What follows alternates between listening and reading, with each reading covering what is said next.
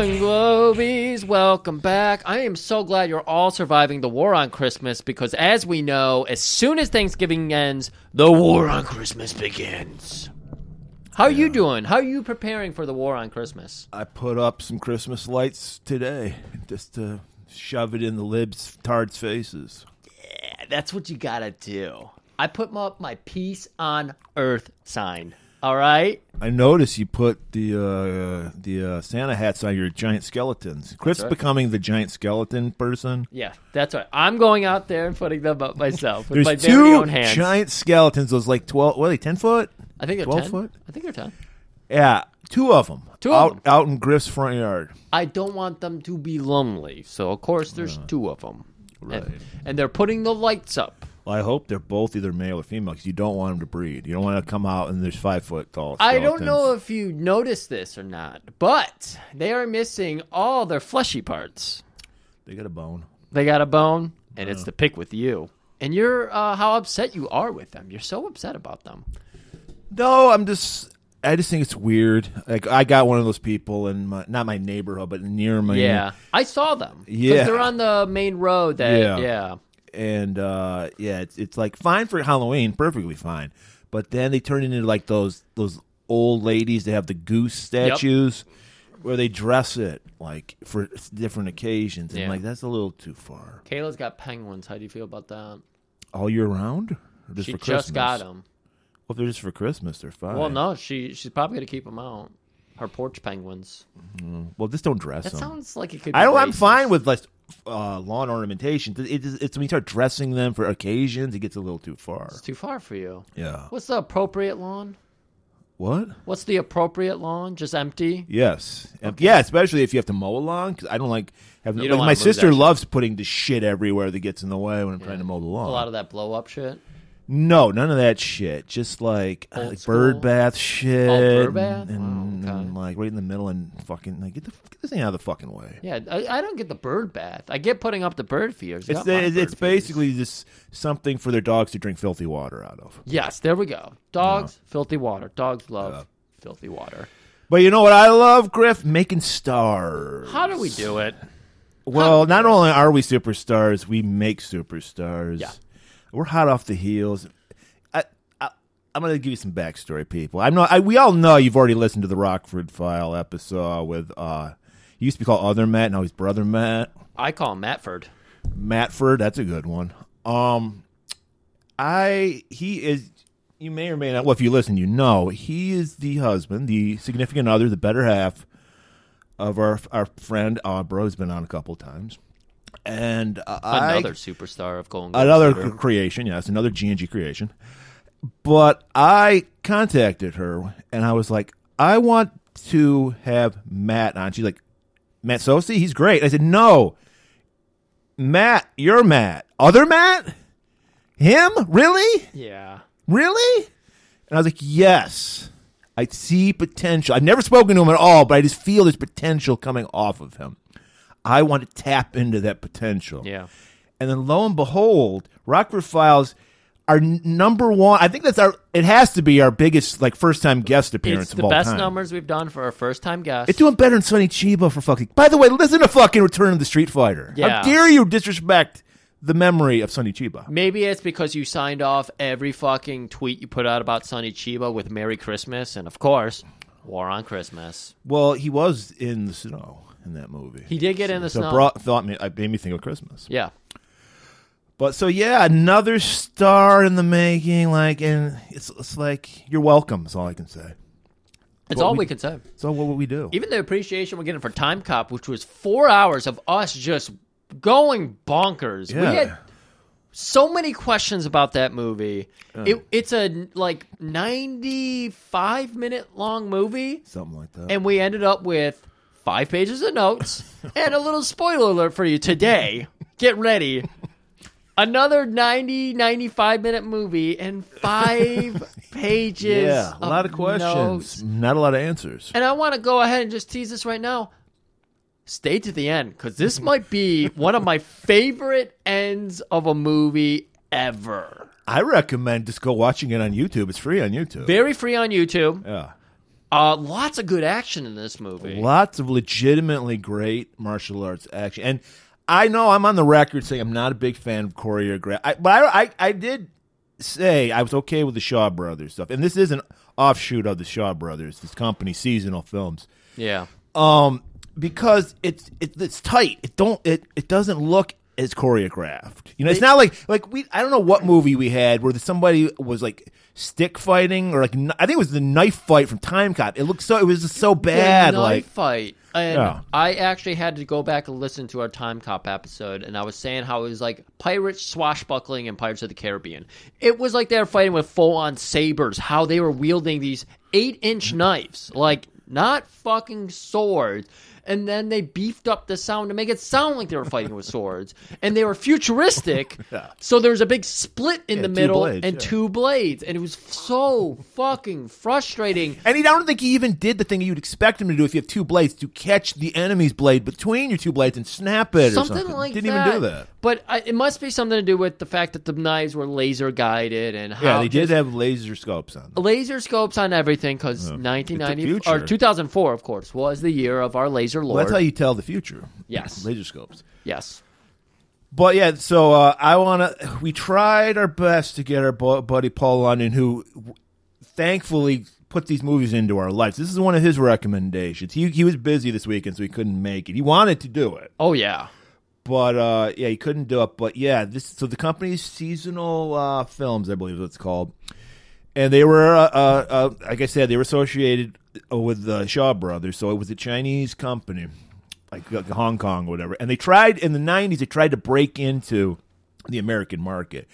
And they've done, actually, I didn't know this, they did a lot of movies we've covered. They did the No Retreat, No Surrender movies, which we covered all of those. And now that you think back on it, makes a lot of fucking sense. Puffy jackets everywhere. Yeah. Ugh. And they did a lot of other movies we're going to do in the future, hopefully with Paul London. But yeah, I think they were involved with Shoot Fighter. I'm pretty sure because they had a lot of the same actors. Crossover. Shoot Fighter.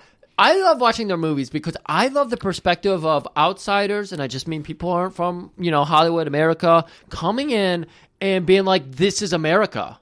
Well, we've always said that. That's the only way you can make a good bad movie anymore. Is if somebody who's unfamiliar, because Americans were too in the know. It shows on the screen. Yes, and I hate it's the cringiest fucking shit to watch somebody go, "This'll irritate them," right. Steepling their fingers. This is gonna be such a bad fun movie because they want to be in on the joke, right? Yeah. And the only American we have still that is pure like that is Neil Breen. I mean, 100%. Neil Breen. There's probably more. Again, we don't get big releases of anything anymore. Yeah. It's so fucking hard to find these diamonds in the rough. I was just at a party where people were raving about Avatar. What? I didn't even realize this. People that were, let's say, 3 to 8 years younger than me, raving about Avatar, a movie that came out when they were 10. Okay. I guess that does make sense. Well, yeah, if I saw Star Wars as an adult, I don't really give a fuck about it anymore anyway, but it was a big deal for me when I was a kid, obviously. Yeah. So I understand it. I mean, I saw the trilogy as a teenager, and it was still fucking cool, the original. Oh, I still like Star Wars. Yeah. I'm just saying, people devote their life around it. Name their kids after Star Wars characters. We're just not those people, though. No. I was sitting down, we were watching the Michigan Ohio State game, and there's some people. Are they already going to are they building the statue for Jim Harbaugh right now? They should be. Might as well, with his fucking 45-inch dick, just walking in Ohio State, fucking slapping all over the place. Right. That was a disgusting game, and this is why I hate college football. It's boring. I thought the whole point is exciting because anything can happen. You can rack up points. That's what people keep telling me, and I'm like, no, it's not exciting because everything happens because the other team fucked up so badly. Miss coverages, miss blocks, miss everything. That's why I like NFL level football because you don't get as much as that. But you watch that college football game. It's a bunch of 18, 19-year-olds. But I don't find the fun in watching a guy just completely fail. I like watching a team just beat them. Why you watch the Lions? That's the whole thing about the Lions. But I don't get emotional about it. We watch the Lions and we're just like, yeah, the Lions. They're doing Lion things. I mean, you can't get emotional unless you want to go insane with the Lions. Exactly. You're asking for emotional damage if you go that far with the Lions. Let's go back to the movie though. So The thing, intentionally bad movies, what we were getting at. yeah, but yeah, like you're saying, you need an outside foreign, like someone who's like Amir Shervan, Yes. someone who is an outsider to American culture, but Right. wants to, like, they want to do their version of American. Right. It's really hard. We're losing more and more of these people out of the zeitgeist, just completely. Like me and you, we stay pretty down to earth. We're not like frolicking much on the internet. We're out of contest with everybody out Well, there. I will say I did give us a Hive account because that's apparently, in case, I'm just covering, I don't want someone to poach our name. Yeah. Just Because, in case Elon Musk just fucks up Twitter, we are on Hive now. We're under the same thing as Twitter, at G&G Theater. Okay. So go look for us there if you're going on there. It actually is not that bad because they don't have a limit. It's basically like Twitter, basically. Okay. But the problem is they can only do it on your phone right now. You can't. They don't have a desktop application That's for annoying. it. I hate yeah. that. Well, they're like. Well, the problem is they were a very like mom and pop type site, and now they're being inundated with like millions of people who are bailing on Twitter. So Right. it's slow now. It's kind of shitty right now. But I like that there's no limit on how many characters you can use. Okay. So, 'cause that would be annoying. Sometimes I'm trying to explain a movie for our show, like I can't fit it in and shit. So I like that. And I haven't really explored it yet. I'm just saying we're on there. Give us a follow. What else were we talking about? We're not on. Besides that, we're not on the internet. What you were saying? Oh yeah. I was just saying because it's like John DeHart, American. Neil Breen, American. Yeah. Chauvin, clearly not American. Yeah, but it's he's just like Iranian. we were so far out. So many people are so in the know. They know so many things. They're constantly like making jokes on themselves. I would love to take on the challenge. Like if we did a movie, we would have like a cryptocurrency bad guy. I mean, it is possible because New York Ninja did it. They pulled it off in New York Ninja as far as. Yeah, exactly. It was a perfect level, and it was probably done by people like us where we know how to keep it in that perfect zone of just like kind of ambiguous and kind of, ridiculous. Right. Ambiguous and ridiculous. That's the two Well, it things. helped that you had an 80s visuals to go with it. You Yes. know? It was just them coming up with the dialogue. Right. So I don't know. It's going to be tough. There's not going to be a whole lot. Neil Breen's, thank the fucking Lord, he's still out there. Yeah, and he's coming out with a new movie, guys. He made a big announcement on YouTube a couple months ago. We might have to. He's going to hit the film festival circuit first, of Yeah. course, because he wants to win all those awards. Right. But yeah, so the thing about this movie, like you're saying, it has an outsider perspective. So all these movies has this bizarre tone of almost like a child. It's almost like Goonies, like a kid's movie. Yeah. But if Sloth ripped his mom's head off, like Right. it's the violence. They're super violent, yet no nudity. Even though they go to strip clubs, but no nudity. Yeah, a topless strip club, middle of a Thursday afternoon. Yeah. No topless chicks in there though. Yeah, and it's got very lighthearted music. The music was very close to full moon. It was quarter moon. Yes, or it was blood moon. or blood moon. It was very blood moon. Yeah, it has that vibe of like, what am I watching? Like, A lot of slide whistle gags. Like, we have a character we'll talk about, obviously, Chuck, constantly doing like little sleight of hand and whoop, slide whistle. And you're like, Yeah. oh, okay, it's this kind of movie. yeah, very childlike innocence to it. And then the next scene, it's like, oh, actually, no, it's this kind of movie. We're exploding people now, and you're seeing like us People blow up a getting watermelon stabbed human. with fingers. Yes, and gore, blood, organs spilling out. It's like, what the fuck is this? Did Sam Raimi direct this scene? It's crazy. In a good way. In a good way. And again, we ended up with 5 pages of notes because, oh my God, there is way too many things to talk about. So many background things. You know that's what we excel at, the details. Right. And despite it, this is my perfect action movie, though, because despite it having lots of actually good action in it, great combat and all that, they want to tell a story. It's a stupid story, and it takes two incredibly stupid people to string it along like they did. But there's a lot to talk A about. lot of great characters, a lot of colorful characters. The Chief. Played by the great Frank Gorshin of Batman fame, the Riddler. I met him. So, Mike, I know you're listening. You need to check out some of the Chief's scenes in this movie because he has some fucking zingers in here. I really enjoyed him. Perfect agitated Chief. Yeah. So good. The big glasses and everything. Yeah. It actually made me a little sad. My grandpa had those glasses right at that same time.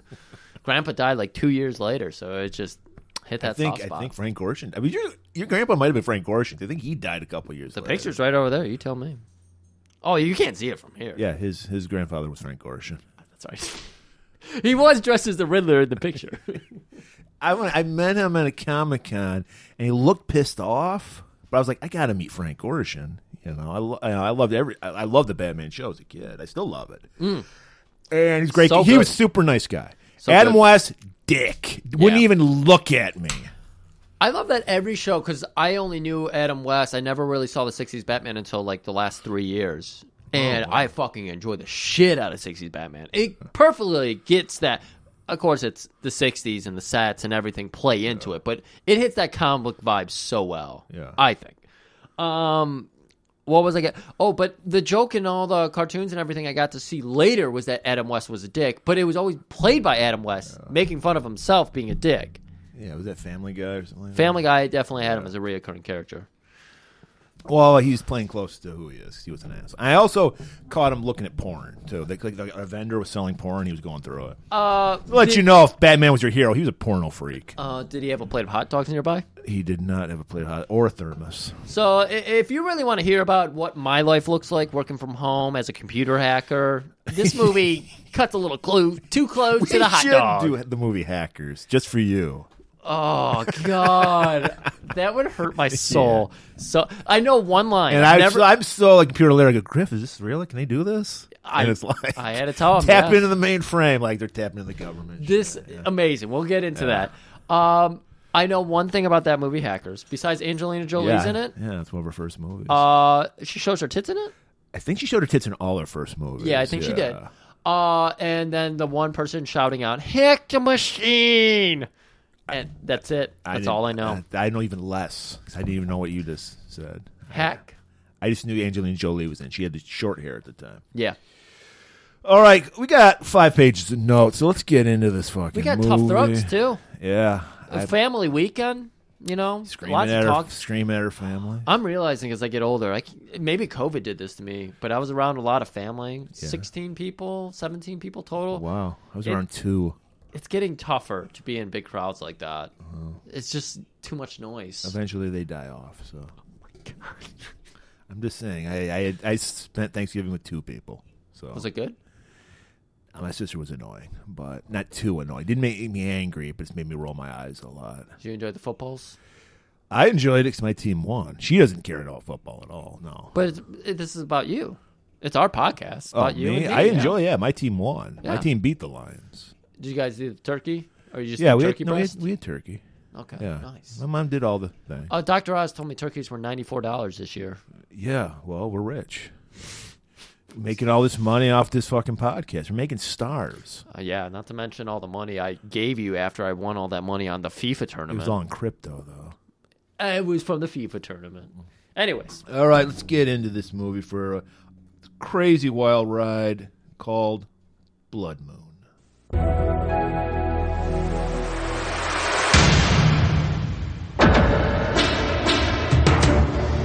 Nutter and Baker. No weapons, no prints, no witnesses. A serial killer is on the loose. Killer has knowledge of anatomy. Every strike is a vital area, a nerve center. He's part man, part metal, pure evil. Welcome to hell! What the hell is going on? Well, let's see. We got 4 dead bodies out there. He's using today's technology to trap his next victim. What a lovely family. To stop him, you have to hit fast, hit hard, and only one man can do the job and do it right. The 2 of you can be working together as partners on this case. Looks like you win. The end game has begun!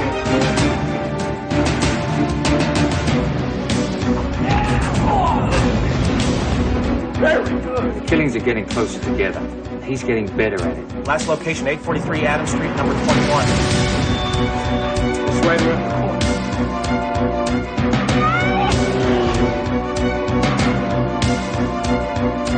Blood Moon, starring action powerhouse Gary Daniels, Just me and him now. Chuck Jeffries, and Frank Gorshin. Blood Moon.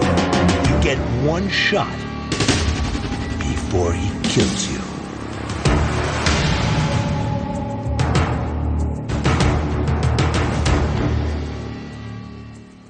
Welcome back. We just spent way too much talking about last week's episode. The time, the calm, how does it work out?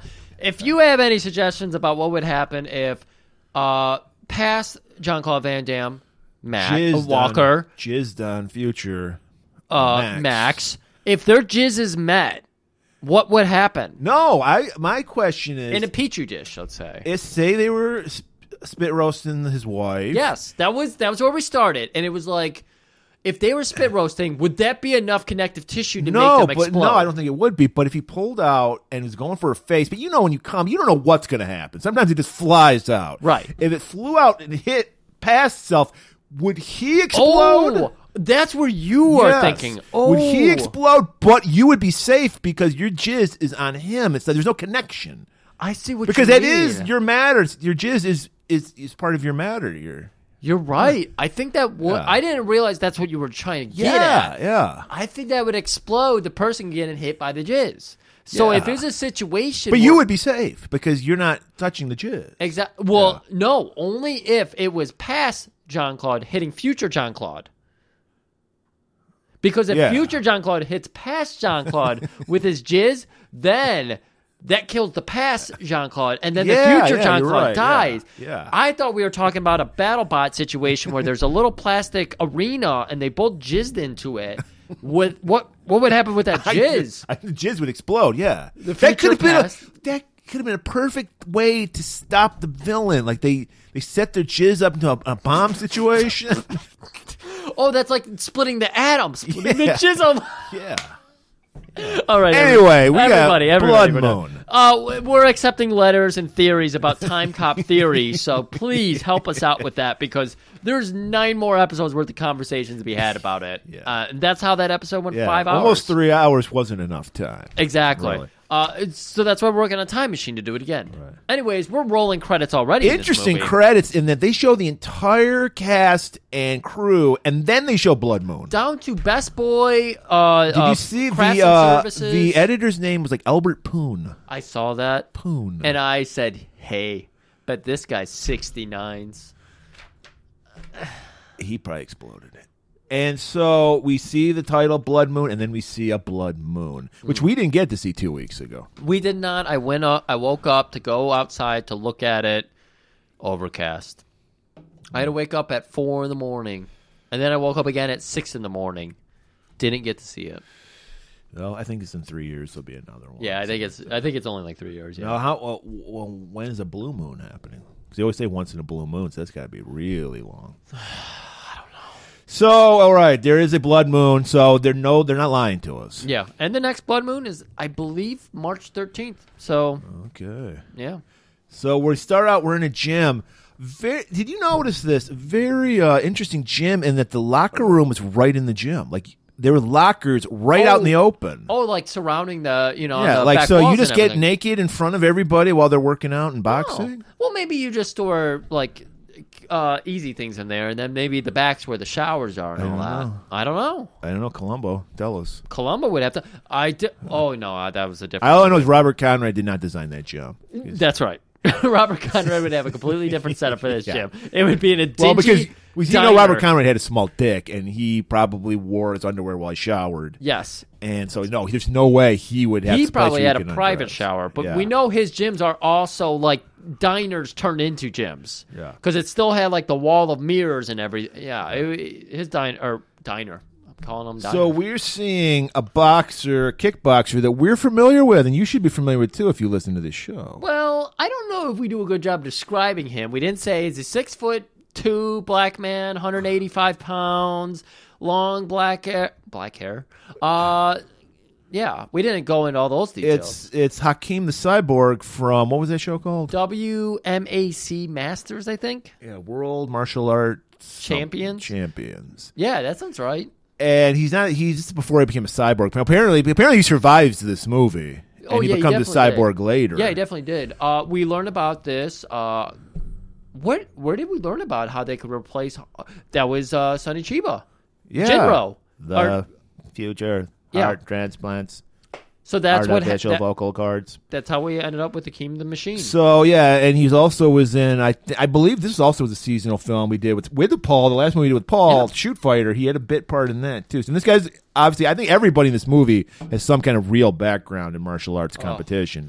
Paul, if you listen, just to know we're doing this. It's very bittersweet because we would have loved for this to have been an 8-hour episode. Yeah, that's no slight against Paul, but I think this is going to be 3 hours of just me and Graham. Yeah, so I know. if Paul was there, it'd be 5 hours. Yeah, we would be in the weeds on every single. Paul knows his '90s martial arts people. He could tell you the backstory of every fucking actor in this movie. It's incredible. Paul's knowledge on this. So okay, the gym starts clearing out, but Hakeem wants to stay. He's a champ. That's what champs do. They get the first one there and the last one to exactly. leave. He's there. He's studying film. He's eating filth. Well, not filth. He's eating the basic bullshit that you have to eat to keep that tight protein fucking powder. body. He's just eating. He's literally eating protein powder. He's not mixing it with water. Even water adds water weight. Right. And he's got to weigh in the next day, right. but he still needs to build that muscle. So he's just dry heaving up the protein, like the cinnamon challenge, the protein powder challenge.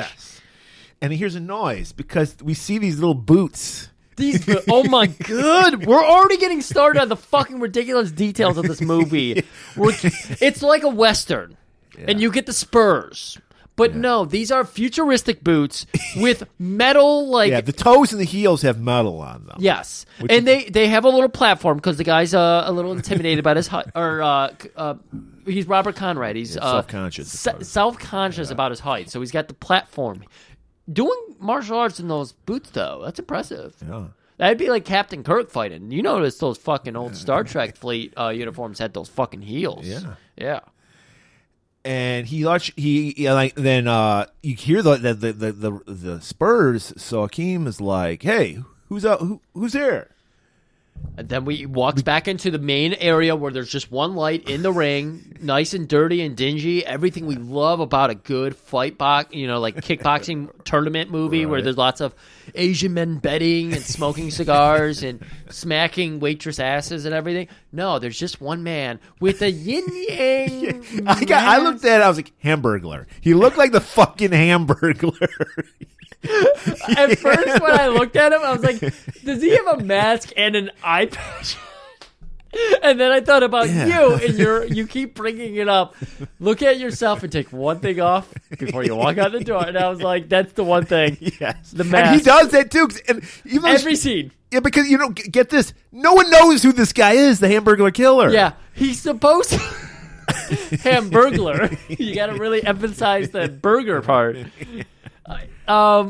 Yeah, it's so great because he's got a mask to hide his identity, but no one gives a shit about it. Yeah, everyone's like, who are you? It's such a fucking weird, and it's not supposed to be a joke. See, nowadays it'd be made into a bigger joke and it'd be annoying.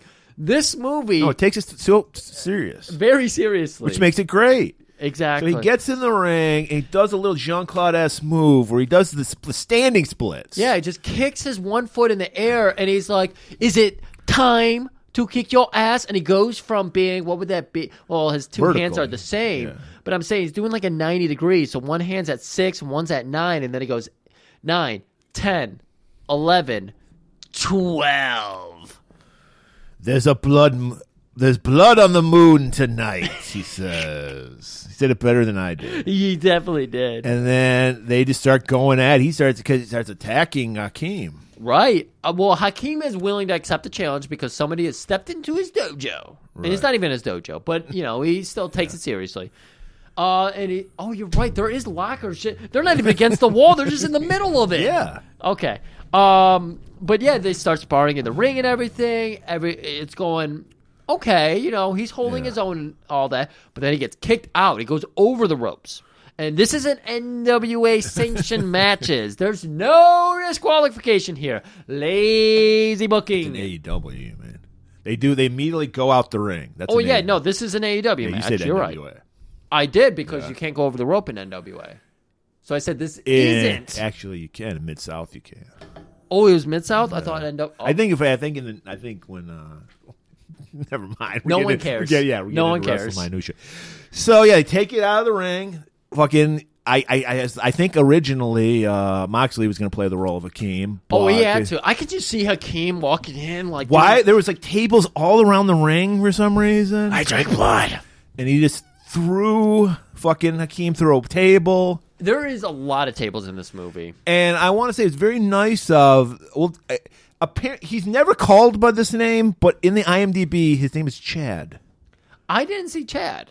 I saw Killer. I saw Chad/Killer. Oh, okay. Yeah. Okay. So maybe he's the Chad Killer. Because I think he is English, so he's a Chad probably. Yeah, he's got that beautiful rock star hair going on. There's a lot. Paul Stanley looking motherfucker. Paul Stanley, thank you. I was like, I didn't know what was going on. I want to call it rock star, but now that you bring up Paul Stanley too, it's like, okay, it is rock star hair. His hair was distracting. It was very Macho Man Randy Savage. Very, yes. Yeah. Thank you. That. Yeah. Frizzed out, just like it would move, but in the ways he didn't want it to move. And so he's kind enough to give this guy some lessons while he's beating Hakeem's ass. Exploit every weakness. Always attack. Always attack. So he's trying to just end this fight quick and everything. Well, he said after Hakeem, he recognizes he's met a better fighter. Well, so he's just like, enough. It's never enough, and he starts attacking more. He's getting because at the beginning, Hakeem just thought it was going to be a sparring match. Yeah, and this guy's out to kill him. Right? He didn't realize this was playing for keeps. Yeah. So they are just going at it, and now Hakeem realizes he needs to be on his fucking heels here. He grabs a bench and he's wielding it like it's a 5-pound bench.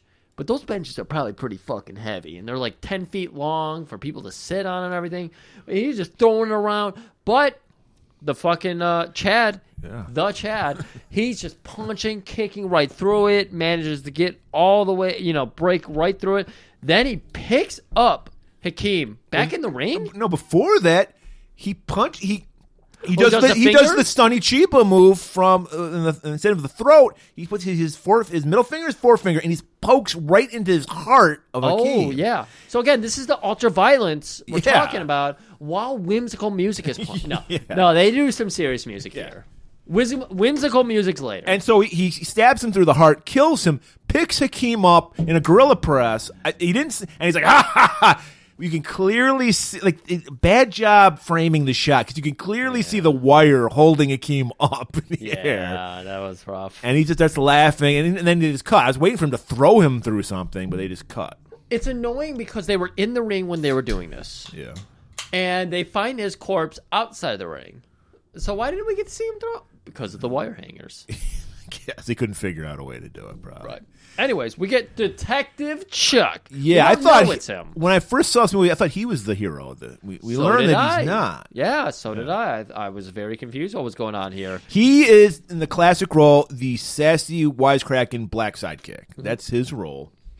He's doing a very awful Eddie Murphy impression. Terrible. Denim on denim. Too much denim going on. He fucking rides up in his motorcycle to the crime scene. Police are waiting outside. He fucking does a fucking cool-ass stop. Parkour flips over some cars, and the police outside literally clap for him. They're at a murder scene. Well, he doesn't care because this is the Chuck show. He starts doing magic tricks. Yeah. At their crime scene. He heads inside. There's a lady cop. She's like beside herself because this person has just been murdered by hand. And she's like, oh my God, this is the third this week. This is the third, I think. Third or fourth, yeah. Third or fourth. Yeah. So they're all like, oh my God, he's getting closer. He's doing this more often. He comes in. Hey, Officer Pretty. She looks over at him. He offers a hand to her, slides it back. Flowers. And then he's talking with a guy who's like, he wants to get the details. He's literally pulling fucking hankies from his sleeve, like the long line of hankies. Let me take some notes here. And then he's fucking, oh God, it's so bad. But then it gets worse. This is why I love these fucking Asian guys trying to do an American movie. The final hanky he pulls out, and then he shows some respect and puts it over the face of Hakeem. Oh my God, it's so weird. And the whole time, Chuck, his attitude towards life, and we'll learn a little bit. Okay. this was one of our top half topics we forgot to talk about. This is the very bait and switch movie. They give you little tidbits that you think are going to resolve later. His magic, we've talked about. Yeah. Is it going to come in later? Not at all. Just a little colorful addition to his character. Exactly. They just want to make him more whimsical, more likable by the relatable, children. Yeah, exactly. So he heads back to the police precinct. As he's walking in, we see the Captain Hutchins, I think, or Hitchens, I think was his name. I remember none of his name at all, actually. And, well, he's barely in it. So Captain Riddler, we'll call him. And he is talking with the press. They're grilling him, like, what's going on? This is the third, maybe fourth body that's been found, killed this way. Chuck goes to his office. We see he's got a big stack of Kung Fu mags on his desk. An inappropriate amount for an adult man.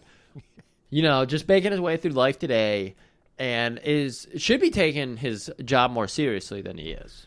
Yeah, he gets a call from the chief. This is weird because he gets a call from another police chief. This isn't Frank Gorshin. Oh my God, it wasn't? This is Chief Baker. Wow, I didn't understand this. So at least that clears the air on that one. Because I was like, why is his boss calling him and then in a minute showing up in his office? Well, I guess that's he's talking to the police chief on the phone, and he says captain. So I think, okay. So he's bitching him out, like, where are you going to find this guy? And he's just like, yeah, chief, whatever, yeah. His magic won't work over the phone.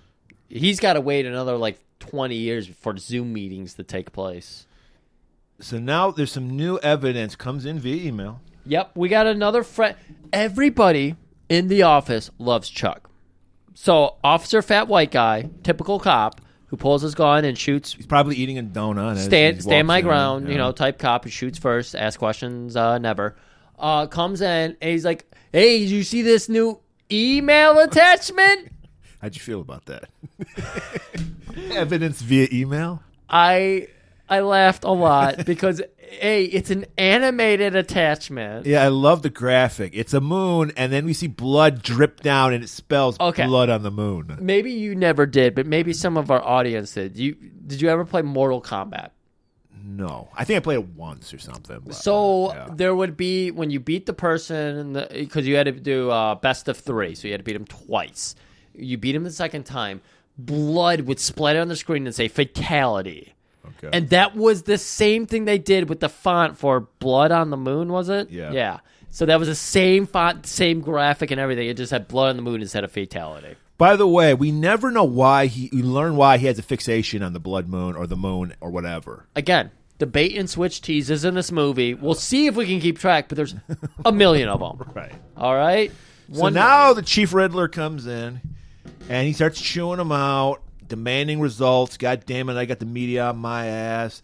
So, Chuck, this is how he eases tension. Well, we noticed that Chief has got a cigar. He's not lit, so Chuck's going to go in his pocket. He's going to pull out his matches. He's going to pull out all the stops. What'd he do? I thought he just pulled a coin from his ear. Did he, do something with the cigar? Yeah, he was trying to light up a match and everything, and he's like, maybe the match is in your ear. Well, you know what? This once again, a bait and switch, because the magic trick does ease the chief, and then he leaves, and this would have been perfect for the cigar, he does a fucking Jim Cornette fireball. He throws a fireball. Why couldn't he have done that on the cigar? Why couldn't he have done that I guess Frank Gorshin's like, you're not throwing a fucking fireball in my face. Yeah, they're probably like, hey, Frank, how do you feel about Chuck over here throwing a fireball in your face? Jim Cornette did it. Ronnie Garvin went up like the challenger. And he saw him. He saw it took literally about a month for Ronnie Garvin's face to heal. Yeah. I hope Jay Leno is feeling better. Jay Leno? Did you hear about it? He got a fireball thrown in his face. He did? Yeah. Recently? Yeah. Oh, shit. Okay. They're covering it up and saying it's a car accident, but I know it was a fireball from Ronnie Garvin. You've seen Ronnie Garvin's scars. I love this, Marie, because we're just cutting away to another random character. But if you're a wrestling fan, you're familiar with this character. This is one of the early tidbits we got for watching this movie, right? Yes. ECW champion, WWE champion, the guy who introduced our buddy Paul to smoking weed, Michigan's own Rob Van Dam. Yes. And he's got the Nang Chen fucking ponytail. Can I talk to you about a conversation that happened at this party that I mentioned earlier that I was at today? Sure. Hey, who's that Michigan musician from the 90s? And I was like, 90s? I don't. Suicide Machines? Who are you talking? Sponge? Sponge came to mind. I said Sponge as well, and they're like, no. And then Kayla shouts out, Bob Seger. And I was like, Bob Seger's like the 60s or 70s. Yeah. Comes around. It was Bob Seger. What do you have to say about Bob Seger? I have no idea, but they're 20 years off. So I was like, how was I supposed to help you out when you were 2 decades off? I'm sorry. Sidebar. We're back on topic. Rob Van Dam, Michigan's own. Yeah. Where from Michigan? I think Battle Creek. He's from the west side. Oh, Battle Creek. Yeah, that explained his West Coast attitude. And his West Coast accent, because this is clearly, as far as I'm like, no, because like we just said, he's a big pot guy, so he has a raspy voice, and he has a total geek voice. He has total geek voice. He's got the tight little ponytail. Well, that's what he does. He always does that. Yeah, it's true. No, I with the side shaved. Yeah, I like that. There's no hair touching his ears. He's got like a closed down bar right now, and he must be the barkeep. Or he owns the building or whatever. So he's going hard on the pinball machine. And his girl wants him to go hard on her pinball machine. She wants to be tilted. Right. And he accommodates her. Throws her up right on the pinball. Yep. Starts making out with her. And then there's a rustle in the background. Ching, ching. I hear something. And we see those little boots going across. It's the ice machine. Just stay here and let my penis do its work. And then she's like, no, I'm going to see what's going on. So she goes off, and then lo and behold. Well, we got to play it for real for Rob Van Dam here, because he goes, get on my dick now, you bitch. He was very upset she got up. And then we hear, robble, robble, robble, robble. That's the Hamburglers. Is that what the Hamburglers said? Hamburger would say robble, robble. And lo and behold, it's the fucking Hamburglar killer. Yeah. And once again, nobody knows who he is. Rob Van Dam's like, who the hell are you? Oh, I see this joke you did here. That's not a joke. That was a line from the movie. Oh, was it? Yeah, because we learned that Rob Van Dam's character is called Dutch. He's like, Dutch, huh? Soon to be Crutch. Wow. So the two of them were like, Dutch is always ready for a fight. So he squares up. He's like, let's fucking go, pony boy. They start going at it. Dutch is taking this fight. Right. He gets I forget what that move's called. Is it Full Nelson? It's the Full Nelson, yeah. He gets Chad in a full Dutch and Chad. Oh my god. He gets Chad in a full Nelson. And Chad does the perfect chicken shit heel move. Yeah. No, stop. I give up. And then he lets him go, and then he just fucking hits him again and starts right. And then he throws in his face. Great facials by Rob Van Dam in this scene. 100%. This is why he went on to be a good wrestler. Right. Tough man. You're not tough enough, though. And they're just going. He starts banging Dutch's head into all these like metal like support beams, like clang, clang, clang. Yeah, no, it's ridiculous. He is just okay. Dutch easily has 100 pounds on him, and he Chad is throwing him, and we're watching him just throw him into different objects in the bar now. Smashes his face on the pinball machine, throws him into the fucking cocktail bar, fucking throws him into the little weenie roller machine that you see at every gas station 7-Eleven. He fucking presses Yeah, that's his face. where Seagal pulls out the hot dog. Exactly, shakes it. Yeah. Where's Witchy? Where's Witchy? Fucking Dutch up. And then he does the fucking finger move. That's his finisher. Yep. And then we get a scene where we're not. It's bad enough he just murdered the guy, but he's got to rub it in. You got to appreciate that Rob Van Dam sells a finisher. He gets hit with it, and he's out. He's dead. And then we get a shot from outside the bar, and we see the stuntman with the worst. He's got the fucking Norman Bates wig on. It's a gray fucking ponytail. It is. Yeah. It's the Norman Bates psycho wig. It is. The stuntman gets thrown out and through the window and then crashes on the sidewalk. It's fucking rough. Why aren't you better? Screams our killer, the Hamburglar. It's so good. So the chief and Chuck, they're hearing about the autopsy on Chuck, Dutch, and everything. Yeah. So they head down to actually talk to the person doing the autopsy, learn about everything. Emmy is like, this guy knows anatomy. Right? Because they're like, well, clearly this guy was beaten with the pipe. Look at him. He's a fucking monster of a man. He probably can handle his own. He's a champion. He's a champion. Champion. Maybe that's what we'll open with is Bad News Boys Champion. Apparently that's a big TikTok song. That was really weird. Bad News Boys? I don't know who the hell is that. That's the album name. What's the actual band name? I can't think of it right now. King Khan and the Barbecue Show. Oh, yeah. Of course. You know them. Yeah, everybody knows That's them. a huge TikTok song. Kayla was playing TikTok for me. I was like, why is King Kong playing? I'm 48. I don't know TikTok. You might like them. They're pretty good. Very simple music. Very short songs. All right. This isn't a very short episode. So This isn't. To it. He's like, every vital organ was struck. I don't know. This guy's a master of anatomy, apparently. Yeah. Hey, have you guys ever seen... Wow, this is coming back. Have you guys ever seen Shoot Fighter? And then she pulled out the fucking midsection diorama and pointed out all the fucking pressure points and everything. Yeah. She's like, oh, yeah, also, if you've seen that anime, Fist of the North Star, this explains it, too. Because we do see Chad do some Fist of the North Star type shit in this movie. Yeah. 2-finger, pressure point. So, Captain Riddler is like, look, Chuck, you're in over your head. You can't do this by yourself. Because we all know all good cops work alone. Yeah, this is an Academy Award-winning scene, by the way. Riding the elevator, Chief is fucking beside Captain Riddler. Captain Riddler. Says, riddle me this, Chuck. Riddle me this, Chuck. 4 dead bodies. It's getting closer. This killer is mocking us. You need a partner. This guy's a computer genius we're dealing with here. You can't do it on your own. I got a guy. He's the finest mine hunter in all the country. I need you to go. He's scribbling something down furiously. I need you to go meet with him. He's going to be your new partner. Wear a suit. What's his name? I could not understand his name when he said it here. It's Ken O'Hara, which is Finnish? Yeah. Okay.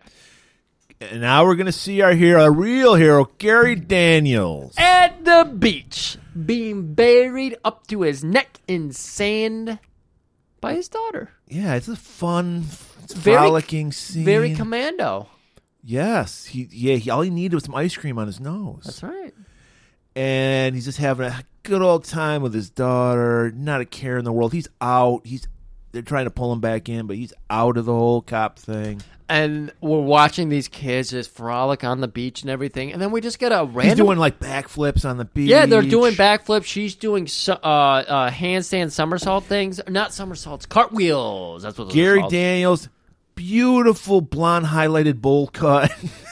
You look like Ben Stiller's character, Simple Jack from Tropic Thunder. Man, you're giving him too much bowl cut, I think. No, Ben Stiller is right, because I, of course, as a huge fan of Space Ghost Coast to Coast, Ben Stiller had this exact haircut with bleached hair where it went just there. Well, that was the Caesar cut. That was very hot in the 90s. I thought. No, this is more bullish. You think it was bullish? Yeah. Hey, everybody, get on this. It's Simple Jack. I don't think he's it's simply jacking. I don't think it's long enough to be Simple Jack. I think he's doing the Caesar cut. No, what's doing? He's Caesar cut's doing him because it's bad. Anyways, they're playing frolicking on the beach, and then we just get a random cut over to a guy on the boardwalk riding a motorcycle. Yes. I'm having a hard time today. Yeah, I think Asians think there are a lot of biker gangs in America doing this kind of shit. Okay. Can we talk about this real quick? Where the fuck are we supposed to be? L.A., I was assuming. Wait, no, we're supposed to be in New York. Exactly. We get a million establishing shots of the World Trade Center. Yes. Yeah. But then we go to the beach, and then there's beaches, Coney Island, and then we're in a scene with palm trees. The Warriors, remember? Yeah, I know. Yeah. But then we're in a scene with palm trees. Well, I don't know. And then we're in a scene. It's like what do you call it? What was that? Rumble in the Bronx, where you can see mountains in the background. Yeah, it was filmed in Vancouver. It's rough. Again, not understanding the geography where the beaches are at and everything and how they all work out. But Jersey Shore. You just assume if it's a beach, there's got to be palm trees. Yeah. Okay, maybe. So this biker, he's just driving through. This biker's just, he doesn't even get his comeuppance. He just drives through to start a fight with somebody other biker. It's so fucking weird because you're thinking, oh, this guy's going to cause trouble. No, he comes down. Of course, he's annoying everybody walking up the boardwalk like you would expect. Bike, all that shit. Yeah. And, oh my God. And then he bumps into Ken holding his daughter, waiting in line to get a Sprite Zero. Sprite Zero in 97? Yeah, I know, right? He bumps into another ganger, what looked to be gangers. They had, like, the cut sleeves. He's the kind of guy that just wears Harley-Davidson merch, but he doesn't have a Harley. 100%. Yeah. And then they had, like, a girl that was 15 years younger than them. Yeah. Too hot for them. Exactly. Yeah. Women love a fucking Harley t-shirt, dude. They do. And he spills his Sprite Zero all over this guy. And what is... Can I just point out, though? Yeah. They're not just getting a can. They're getting a plastic cup to pour their can into. That's classy. And so his whole group of... I believe not losers like us drinking out of cans. I know, straight out of the can like fucking morons. That's how we got COVID. Like animals. 4 different people in this gang, I think. There was the woman, and then I thought there was 3 guys, including... They all are holding a can and a glass. What the fuck is this? They're classy bikers. Gotta be. They're weekend bikers, like lawyers that, you know. Oh, my God. And this is where we find out why Gary Daniels probably wasn't a bigger star as he should have been. The wimpiest goddamn voice I've ever... Put some bass in your voice.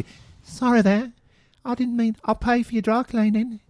And it's just like, what? Murray, that was perfect. Yeah, that's exactly what he sounded like really meek. No, I'm serious. That was perfect. Whenever you need to do a line read, fucking go to town because that was so fucking good. I know. And then we're like, and the guy, I mean, when it comes to fighting, Gary Daniels is good. But I think his voice held him back. 100%. He's got a great physique. Should not be hiding it in those baggy 90s shirts. It's the 90s. You had to wear it's volume. Yeah. Did you know this guy in the 90s? No, not at all. Yeah, okay. So this isn't my first. I didn't realize Gary Daniels was another movie I've seen, which we're going to do in a couple weeks. Yeah. But yeah. His daughter's got it right. They're wearing beachwear, so she's got her swimsuit, and at this point she's got like shorts pulled up.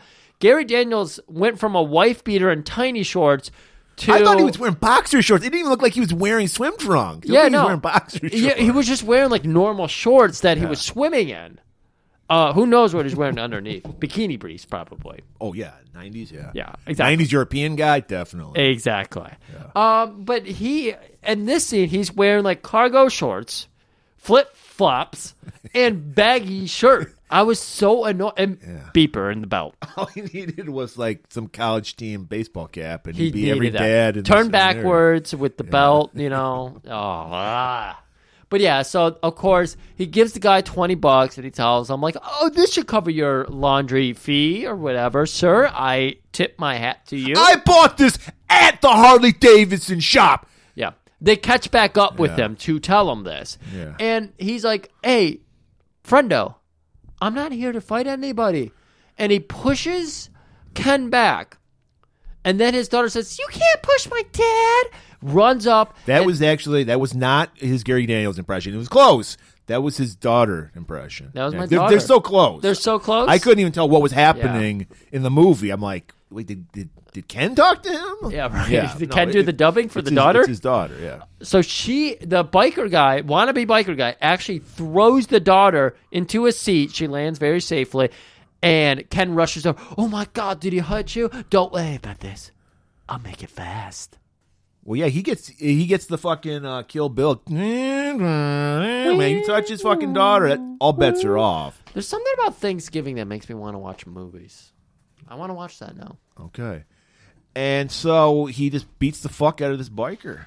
And his 3 friends. Yeah. And their lady friend looked like she wanted to get into the scrum too, and then she saw her friends get beat to death. And she's like, fuck that. Right. And so now we're cutting to Chuck. He took up the advice from Captain Riddler. He's got his best baggy suit on.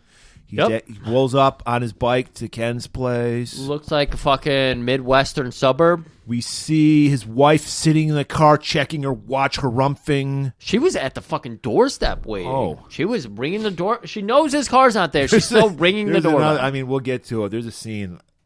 it's the scene Kelly goes to the killer's house. Yes. Yeah, we got to talk about that. God But damn, so there's so many scenes to go way too long about. Yeah.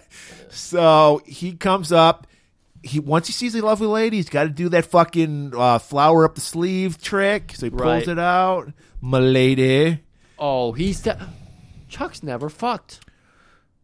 Well, he's into magic. Of course, he's never fucked. I don't think he's ever had sex. He's got to be in his late 30s, early 40s. I don't think he ever. He said he was married, but I think the reason why his marriage ended was because he didn't know how to get it up. Chuck can't get it up. Chuck can't fuck. But he's being a little flirtatious with her. It's how he is with everybody. He always has to disarm the ladies to get them to, be, conversational with them and everything. But that just in some places, if you're a black man, a white woman would just be scared of him. That's true. So he's got to disarm him with his charm. Someday, Kayla will never come on the podcast and tell this story, but they had a situation just in Royal Oak. So this is not a place where weird dangerous happenings. Place, people. Very dangerous place. No, okay. No. She had a happening where a white woman came in and was saying, that man out there is trying to get me. And this is like a client of theirs. And she was like, you need to call the police. Police show up. And it was 2 white cops because it's Royal Oak. Right. And she says, oh, no. No, not in this climate. I don't trust the white man calling your black officers. So they actually sent out for black officers to show up to the situation. Was this a black woman asking for a black cops? White woman. Wow. She must have the sign that says, in this house, Black Lives Matter, science is real. I have a feeling her lawn is just littered with Black Lives Matter stuff. So where are we at? Okay, Chuck, he's talking with Megan, the wife of Ken. Right. Ken rolls up. He's late. Because we learned they're separated. They're not together. Not together. Right. And she's pissed off because she's got a dentist appointment for the daughter. Yes. They just need to listen to that Limp Bizkit song, And Together Now. Okay. That was a great song. Method Man was on it. Okay. They fight with samurai swords in the music video. Wow. Are we going to review this Bizkit video? We haven't done that in forever. Do we want to do that? No, we don't want to do that. 9 hours later? Yeah. And Ken, seeing a man with a woman, he immediately thinks, oh, she's fucking around on me. So there's some tension right off the jump. Yeah, we're learning a lot about Ken here, is that he sees any man as a threat to him. Yeah, well, he's got that whispery voice. I mean, he's the perfect Vince McMahon babyface. He's a white meat babyface, you're right. I'm not talking about Ken. Oh, Chuck? He's a smiling black man. Oh, and he does dance. He does dance, too. Sorry, everybody. That's a Vince McMahon joke, Yeah, though. it's Vince McMahon's racism. So, anyways, so there's some heat, obviously, at the start. Right. He helps his daughter, Lauren, I want to say. Very 90s name, so that's probably true. Okay. Very 90s name. So he helps Lauren into a separated wife's car and everything. She tells him, time, you got to fucking arrive on time, blah, blah, blah. There's heat there, everything, whatever. She backs up, leaves. Chuck's still standing there, and Ken's like, hey, I get your situation. Oh, I'm sorry. Hey, I get your situation here. Get the fuck out of here. I don't know accents. You can beat it. And then Chuck brings up Chief Hutchins, Chief Riddler. Yeah. And then he's like, well, wait, you know Chief Riddler? You know Chief Riddler. Thank you. May I have another? I'll listen to you then. Come in. I can spot a tea. And they go inside. And, okay, then he's like, all right, I'll work with you. Give me all the case files. No, okay, Murder, you got this all wrong. What?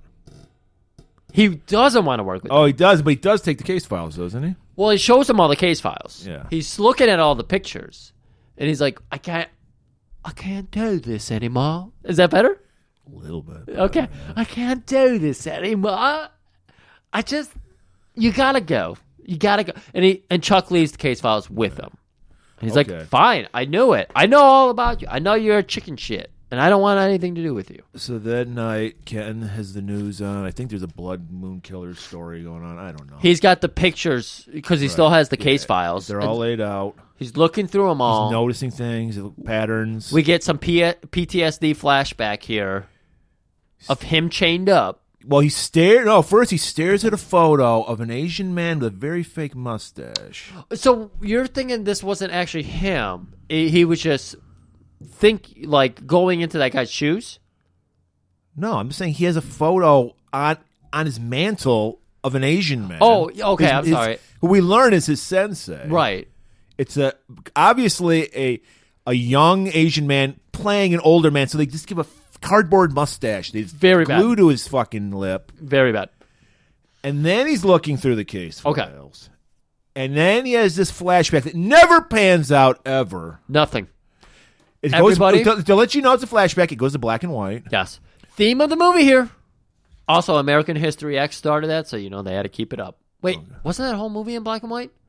I don't remember. I don't think so. I think don't the flashbacks were black and white. I think it's just a flashback. So they do a black and white flashback here. Yeah, it was very, very 97. Everybody was doing that. And again, I don't know if this was supposed to be his past, or now I'm starting thinking maybe because he does say that he gets into the mind. He was a mind hunter. No, this is his past. It was his past? This happened to him. Oh, okay. Because he has scars on his body. He did? Yeah, he did. Maybe certain scenes they forgot, but no, he did. In certain I think they scenes. forgot it in a lot of scenes. Also, And- the baggy shirt tied it. Exactly. That's why he's why he wearing wears a the baggy shirt. to hide But the scars. he wore the tank or the wife beater on the beach. He you know how young girls and body image, you wanted to encourage her and go, look, your body's beautiful. Got it. No matter what. So yes, we had a flashback. He's like shirtless, chained up, some kind of, I don't know if it's gay S&MC. Maybe this is what broke his marriage up. That might have No. been it. Serial killer. Killer we learned nothing about. We just learned that he cut up Ken's beautiful chest. He's just slicing him with a knife. And finally, we go back to the present day where Ken has had enough, and he throws all the files into the air, and they come raining down In on slow him. motion. In It goes slow motion. And then we cut to Chad's hideout, and he just finished another perfect email attachment. And it's the same email attachment we've been seeing. In every Speaking of scene. attachments, this is where we see, because we were always wondering, how could a guy kill a guy with just his two fingers? Well, you can do it when you have metal fingers. So his two fingers were missing, right? Yes. Yeah. Well, he had two different, he had two different ones. He had flesh-colored, Yes, fingers. I did notice that. So when he's not killing, Yeah. and when he's killing, he's got the robo fingers, and he goes knuckle by knuckle because he's screwing the knuckle together and shit. Right. It was so fucking weird. And then, of course, he's got a lot of photos staring into in this movie, everybody. So strap in. I had to change the notes, but I was tricked too. I thought we were going into a flashback. We are not going into a flashback with this. No, scene. this Yeah. scene was very confusing Yes. at first because he's staring into a photo and everything. Photo of a bunch of guys standing around that same fucking Asian guy we just saw at Ken's place with the cardboard mustache. right. And then we're thinking, because we just saw, whenever we see someone staring at a picture of the sensei, we assume they're going to a flashback. No, we don't go to a flashback. Right. We go to the dojo of Master Takado. Right. So when you watch this movie on YouTube, you'll be aware of this situation because it's fucked up. We're actually setting up the very first Twitch stream. Yes, we see. So Master Takado, he's on his knees. He's just meditating, and we see a guy in the back. And we hear ching, ching, ching, robble, robble. We see those moves, and we're like, oh my god, he's so. I think you thought the same thing. We thought this was a fight from the past. Right. No, it's not. That's what they were trying to do. Right. And I got to give them credit. They did a good job. It really confused us because in a minute here, we'll talk about the subterfuge even further. So Chad is not in his normal Hamburglar costume. He's in the kind of kendo stick kind of. Yeah, exactly. When these people spar with a kendo stick. Yeah, exactly. So it's got that cage face mask, helmet, shoulder pads. He's got a fucking torso armor on and every body armor, if you will. Yeah. The big blowout pants and all that in case you poop yourself while you're, kendo fighting. Right. And he's, like you said, he set up the live stream, so there's a camera on. Yep. On the And room. Master Takado isn't even facing him, and he just opens his eyes, faces the camera, and he's just like, your spirit's unclean. No, he says, your spirit is unclean. He said unclean. Uncream?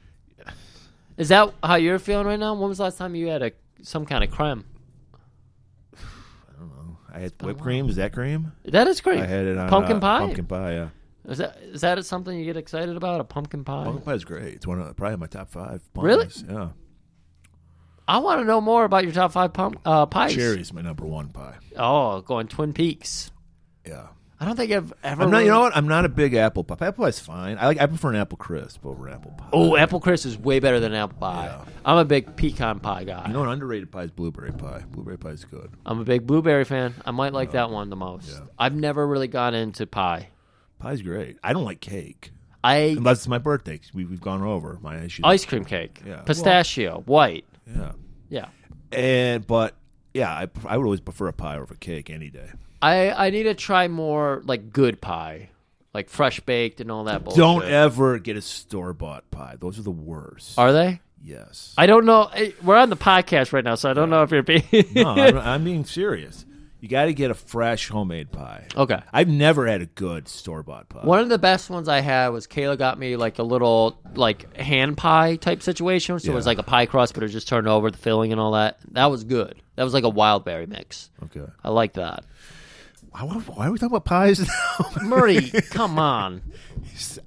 Somehow your spirit is unclean. Got the pies. Only go up and see it. Yeah. So we get a fucking fantastic sword fight with these guys. Yeah, it was very good. We're getting lots of cuts and everything. And then we go back to Chuck. And Chuck's sitting there. He's working on the case. He gets a question. phone call. If you would know, this, you're a computer guy. How could one static camera get every single cut of this fight? It can't, Okay. first of all. Second of all, there's no way to do this live feed back then with that level of internet. Third of all, there's no hookup for a camera to computer Well, for I this guess type if you're a of feed. computer genius like Chad was, maybe Clearly. there is. So everything about this doesn't make sense. And the fact that Chuck is about to get this call, and hey, God bless this woman, because she calls up Chuck and she says, hey, there's a fucking sweet kung fu movie on my monitor right now. A sword fight movie. Not talking about the TV. She doesn't even. She's like, it just popped up. Let's watch it. Like, Yeah, you got to get the popcorn. Chuck's like, what the fuck are you talking about on your computer monitor? And she's like, I don't know. Come over here. Bring the popcorn. And we rush over there with Chuck. He sits down. He's like, oh, fuck. This is one of those Japanese sword movies. I love those. Yeah. She's like, I know. Isn't this the type of action we like to watch together? That we like to watch together? Is Chuck fucking her? You just said Chuck's fucking nobody. Now is he fucking someone? I don't think he is. I think that she's trying to get him, like, into her house. I think Chuck's very chaste. I don't think Chuck... Maybe Chuck's gay. Maybe, yeah. Yeah, this would track, because being gay and being black and gay, they're really, it's changed tough. now, but in the 90s, it's tough. you would be very closeted. Yeah. Yeah. I was just watching late first season, early second season of Venture Brothers, and they dropped gay a lot in that show. The world's changed in the past 5 years. And the R word that some people are offended by. Well, I'm not. So we cut back to the dojo, and we're getting. Then Takato knocks the mask off. Totally doesn't recognize Chad. Yeah. No one does. And just to point out, she's like, I have no idea how my computer monitor ended up on this channel. Let's watch. My monitor was intercepted by the signal, so let's watch this movie. I was thinking 97, how long it took to download a picture. They're watching fucking live streaming. Exactly. In perfect HD, like you said, with multiple camera angles. It looks like a WWE show where they're cutting to go along with the fight scene and all that. And they're just like, hey, we're into this shit, so whatever. So nobody recognizes Chad, but Chuck does recognize Takato. I don't know how. I guess we never learned if he was his sensei or not. Right. Chuck has kung fu moves. Yeah. But they never explain it. He barely gets to show his shit off. Barely. Like, you never get to see him really win. Yeah. Well, he's sidekick. You can't win. Exactly. So we go back to the dojo. The fight is intensifying. Killer's doing some splits. Yep. Blocking an overhead chop. Did we say Chuck's on his way? Chuck is on his way. Yes. Chuck recognizes... He recognizes that dojo. And he's like, wait, this was intercepted feed? This isn't a movie? Oh, fuck. I got to get down there. Right. And then so we're getting more back and forth, but Killer, he's got those fucking fingers. Yeah, like you said, he did the splits. He blocked with his sword, and then he used his 2 fingers and just went right into Taquito's belly button. And not only that, then insult to injury, he stabs him through the stomach with a katana. Yeah. And then he just starts hurling Takado at any furniture that's in the room. He's just like I said, fucking brutal violence in this movie. Right. Fucking full-on AEW booking, never end on a high note because he does all of that. This guy is been dead for 5 minutes now. He throws him over by a fucking desk. He climbs onto the desk, backflips off of it twice, slaps his thighs, lands on the guy's chest. Stomps on his chest. Yeah, thank you. Stomps on his chest. Perfect 10, by the way. And it's like, I'm the champion! And he just starts shouting, champion, champion. Okay, well, I'll get that after we record this show. After I show you the song. So, and then we cut to Chuck showing up. We think it's just seconds later. Runs up to the door. Very much like Time Cop.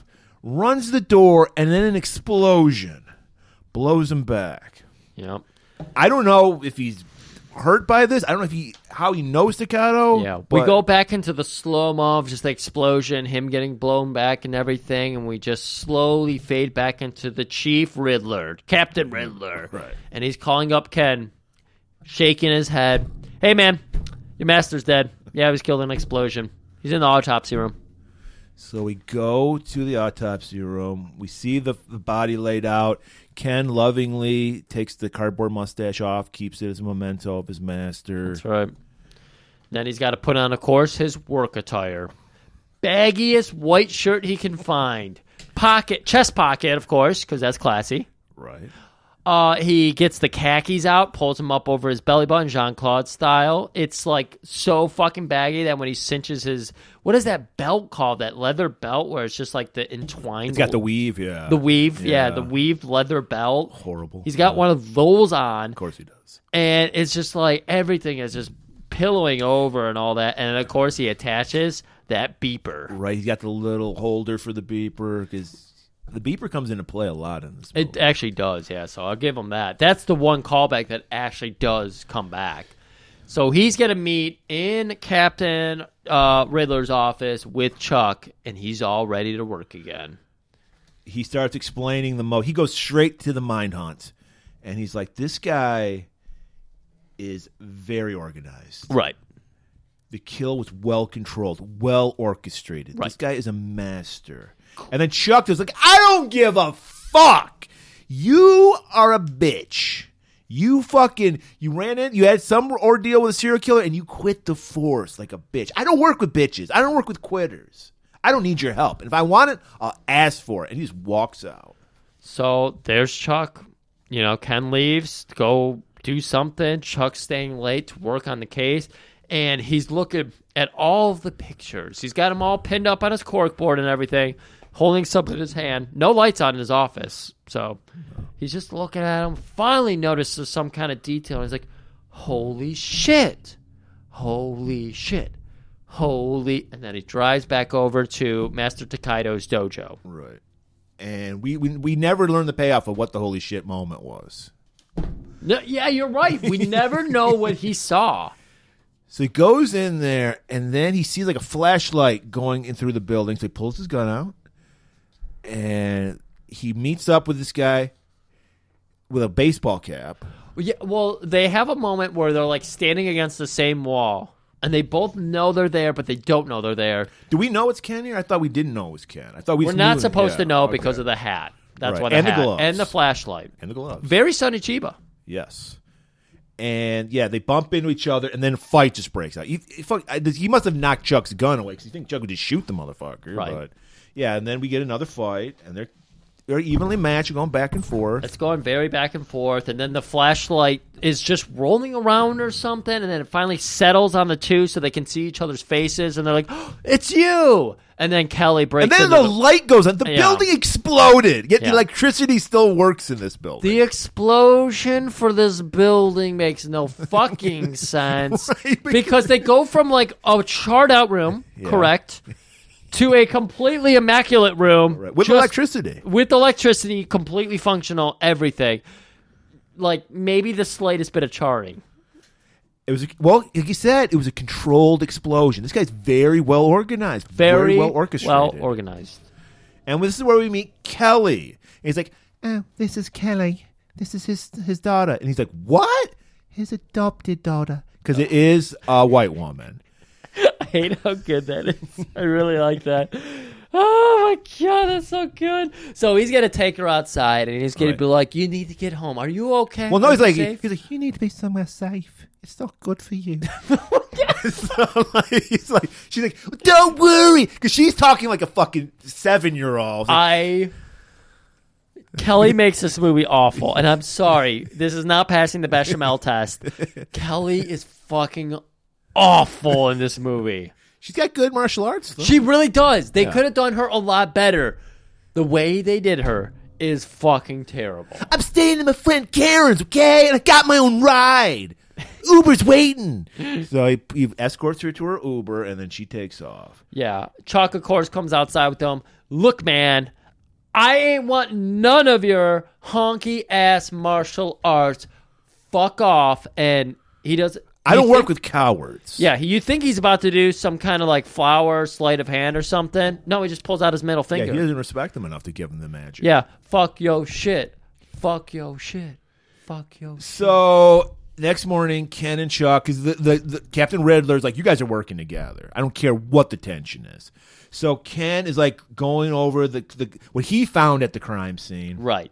He's like, "Look, the place what a crazy concept that both of them had to go after hours to investigate a fucking crime By scene. the way, like we just said, well organized, well orchestrated. He blew the place up by dousing it in gasoline and throwing a stick of dynamite on it. That's it. And it was a controlled explosion. He just blew up that one room. This is a very Looney Tunes type affair.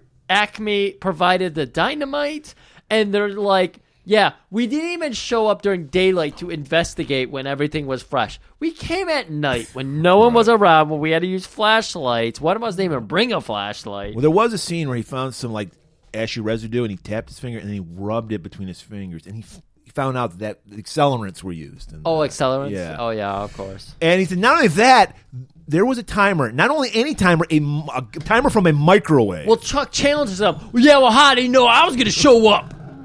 Oh, well, here's the thing. Our man is very orchestrated. Please help me. Very orchestrated. Very controlled. He somehow knew Chuck was on his way down there because I guess where he was broadcasting, the monitor intercepted. He knew it was the cops. He knew Chuck was on the case somehow.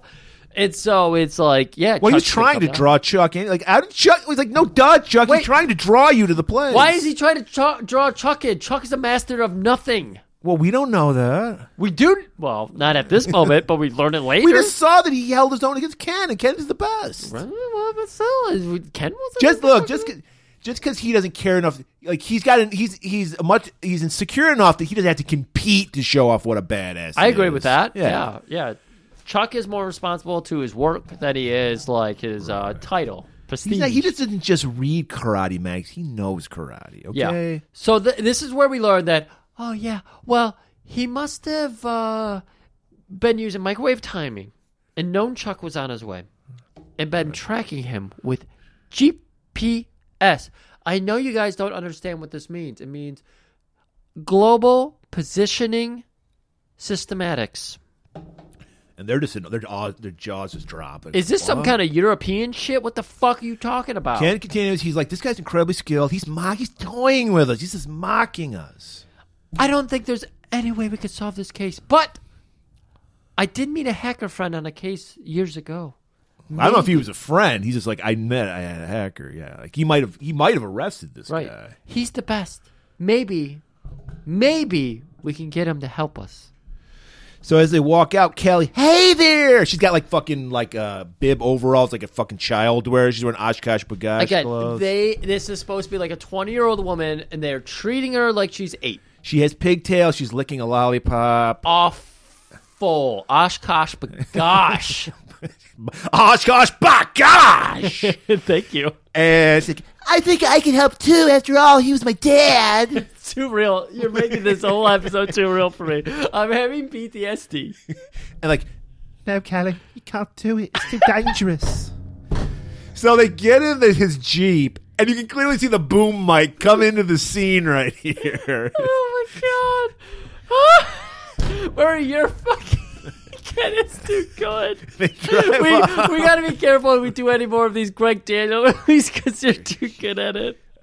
Oh my god! People, seriously, go watch this to learn how. This is what killed his career. This guy probably could have been a star because his fucking martial arts are great. Like he's got the chops. No, it's true. He's got the look. He's got the great body and the fucking look. So we get this amazing fucking. Maybe it's an English thing because the dude that played Darth Maul, he had that kind of voice too. That's why they dubbed his voice. Oh, to make it raspy? Yeah. Batman voice? Yeah. Oh, Christian Bale. Yeah. Maybe English guys just can't get the bass in the voice, dude. Yeah, you got to get the bass in your voice. Just a little bit, please. Anyways, riding over to their next target, Justice's house. That's what the hacker's name was. Yeah.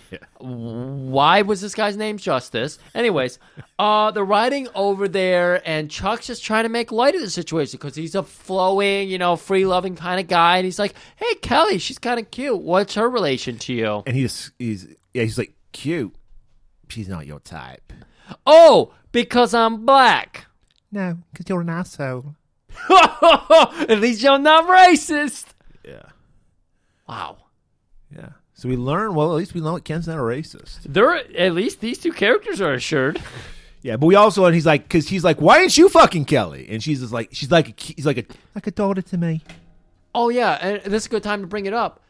Kelly cannot just say she's an adult. She's an adult woman. Yeah. She lives in she has her own apartment, quote unquote, New York, in a 8-room apartment. Did you notice how big her fucking apartment was?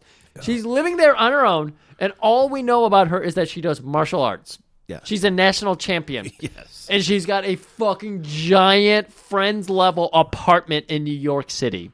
Yeah, it tracks. It tracks. So they roll up to Justice's. I'm like, this is your world. So I'm going to let you explain the scene we're going to see now with Justice. Okay, we got to build up first that they're like, okay, well, this guy, he might flee on us. So he's not dangerous, but he's going to try to, flee us. So you go to the front door, I'll go to the, the fire escape.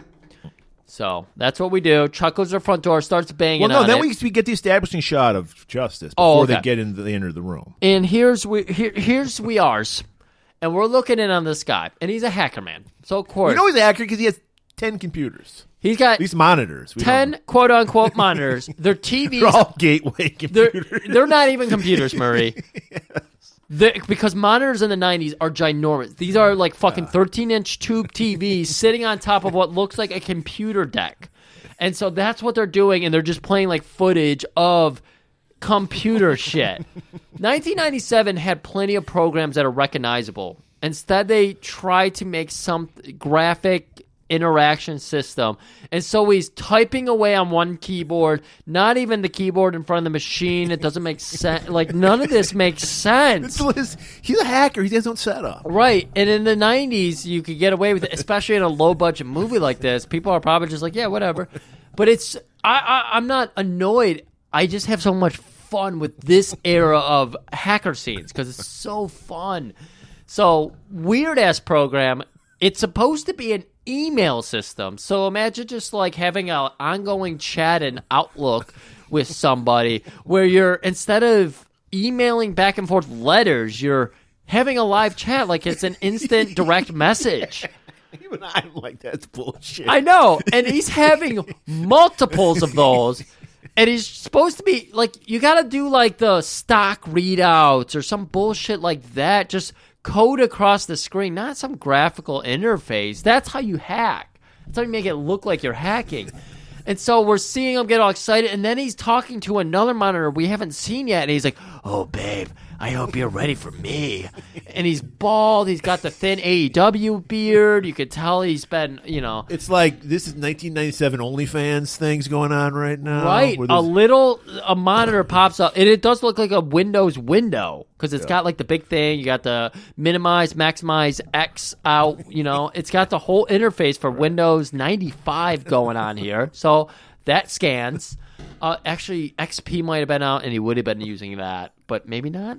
Anyways, so he's running everything, and that woman pops up, and it's like this awful digital graphic. Well, It was like a full on little interactive porn or something. Yeah. I couldn't tell what's going on. It was a real woman. It wasn't like a cartoon. Yeah. It was very poor quality though. That's what I meant. It was kind of Right. pixelated and everything. And she's talking, I bet you want me to liberate my breast from this bra. And he's talking to it. And sometimes he types along. So I was like, wait, is this voice interaction or is it typing?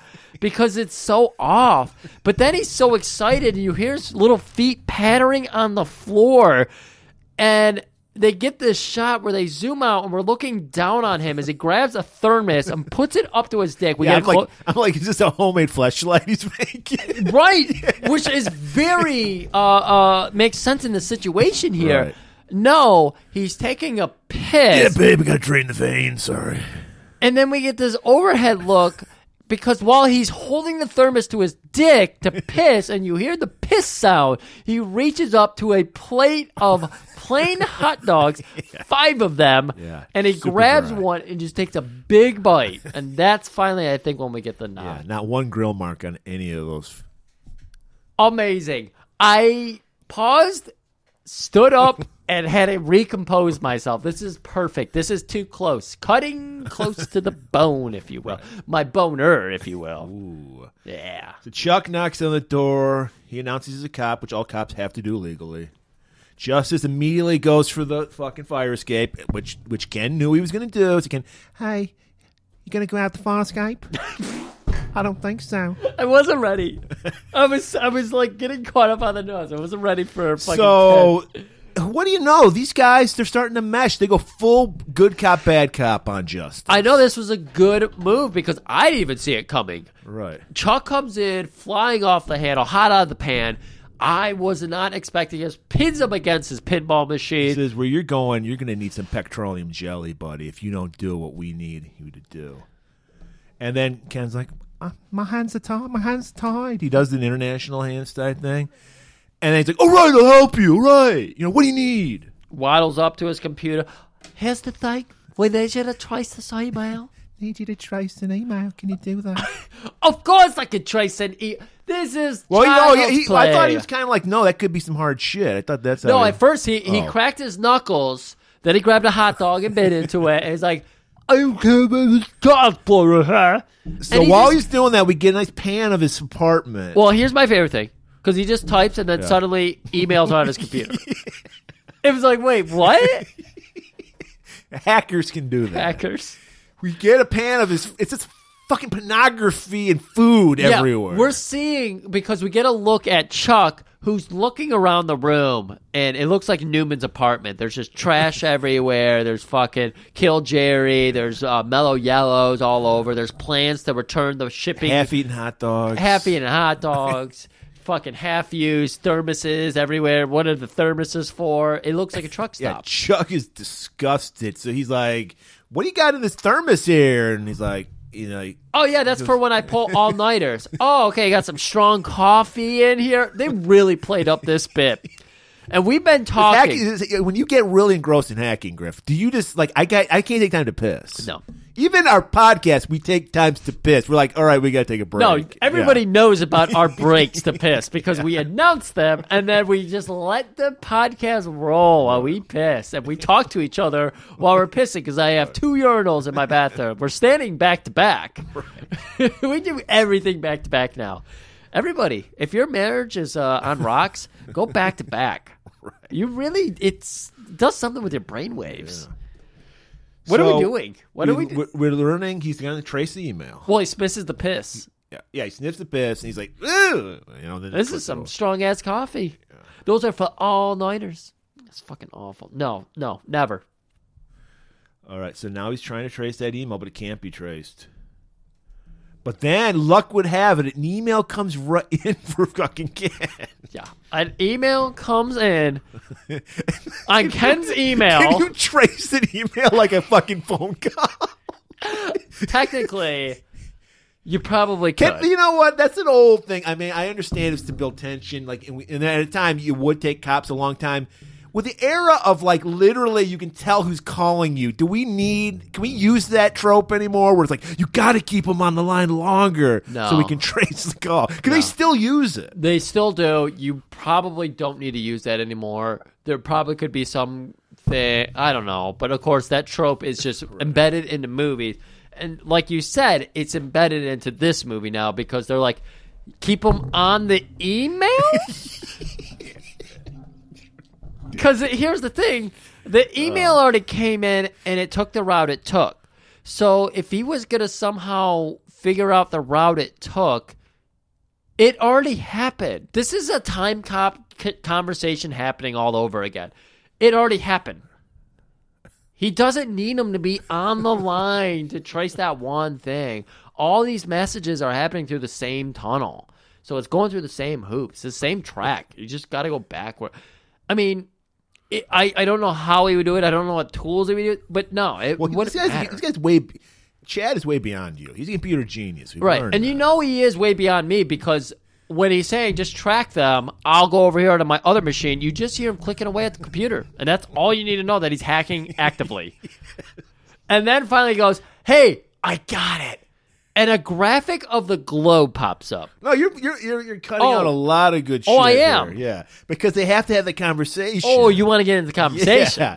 So, and then again, poor fucking Chad. He thinks everybody knows who he is, and he's like, who are you? Yeah. You don't know me? Right. And he's like, well, how about this? And then there's the flashes of the pictures of his victims. No, even better. Okay, I got to one up your one up here. Yeah. Because he says, keep him on the line. He goes, okay, hey, ASL. Age, sex, location. That's how you keep someone on instant messenger. Oh, is that it? That's it. And so the guy responds back, don't you know me already? But he responds back in text-to-speech. And, of course, Ken, being the audience, is like, what the fuck is this? And Justice has to explain, oh, that's a speech synthesizer. Because all of Chad's lines, a.k.a. Anon, which, if you're not familiar, is a 4chan thing. I think they had such little respect for the viewers of this movie. Like, they probably can't read, so we got to have a speech synthesizer. Come on. Maybe they wanted to make it more eerie, but also they use this later, too, and they wanted to have it for later. Because that explains one of the scenes later, too. Yeah. So they might have just been building it up. They realized they didn't give us a lot of the build-ups for some of their shit, so they were like, we got to do this. So anyways, the speech synthesizer kicks in, and Ken is interacting with it, and he's like, I'll need some proof. The proof's in the pudding. And then we said, yeah, it's good. And then we get these pictures, the crime scene pictures, and a dick pic was thrown in there. It's early. You got to. It's the internet. You got to do it. He knows how to do it, too. So. And Justice is like, oh, my God, it's just hopping around. I'm trying to trace him. It's hopping around the world. We got a fucking graphic of a globe, and it's showing all these cities. A little red fucking tracker it's going like around Moscow, the globe. like Rio de Janeiro. It's going faster. Starts really fast and it slows, and finally the dot lands on New York, 843 Adams Street, apartment 20. Very direct. And did you notice that? Okay, we're in one of the biggest, New York City, one of the biggest cities in America. Ken knows every street on it. He's like, I know that street. So they just hop in the Jeep. Yeah. And it doesn't start. We did fail to mention that when they were heading over here, Ken was struggling to start his Jeep. Oh, he was? Good. That's some continuity. So the continuity was there. Okay, I'll so give the you starter that. went out. Yeah. And they got to run. Just like my Colorado trip. And we know that there's a lot of fucking competition between Chuck and Ken. Right. So Ken starts running. Chuck starts running. They announced that it's just a block away. Okay. So when the car doesn't start, Chuck gets out and runs. And then Ken chases after him. And you're like, oh, it's just a block away. It's 9 blocks down. Yeah. You see the neighborhoods change. Right. They go from like a city to suburbs back into another city. Where the fuck are they running to? And it gets to the point where Ken realizes, what the fuck am I doing? It looks like I'm chasing a black man down the street. Well, Ken, obviously, a white guy's not going to beat a black guy in a foot race. It never happens. And so Ken a light bulb goes over his head. He lets fucking Chuck take off. And then Chuck, he's like, I know I'm fast, but fuck, where the fuck is Ken? And he looks, and Ken is on the back of a truck. That just happens to be going right where they need to go. That's right. So we cut over to Ken. He's already at the house. Chuck's just arriving, out of breath. And he's like, you fucking cracker motherfucker. You ready to go? He's like, well, you didn't even call me chicken shit. And then they set up the plan. Ken's like takes charge. Like, look, I'm gonna sneak around back. You go in there. No. I've seen this movie. The black guy's always the first to get shot. I ain't doing that shit. You go with your gun. I don't carry a gun. What do you mean you don't carry a gun? What the fuck is that? Okay. I'll kick out. You kick out. Let's do it. I don't remember what the plan was. He was like, I'll get you. I'll come in next. I think what happens is Chuck is like, all right, I'm going to kick the door, and then Ken just disappears. So he's like, oh, fuck, where's fucking Ken? Because Ken does that a lot on Chuck. Well, yeah, we're in a fucking crack house, by the way. Yeah, graffiti everywhere. Right. Babies crying. Broken glass everywhere.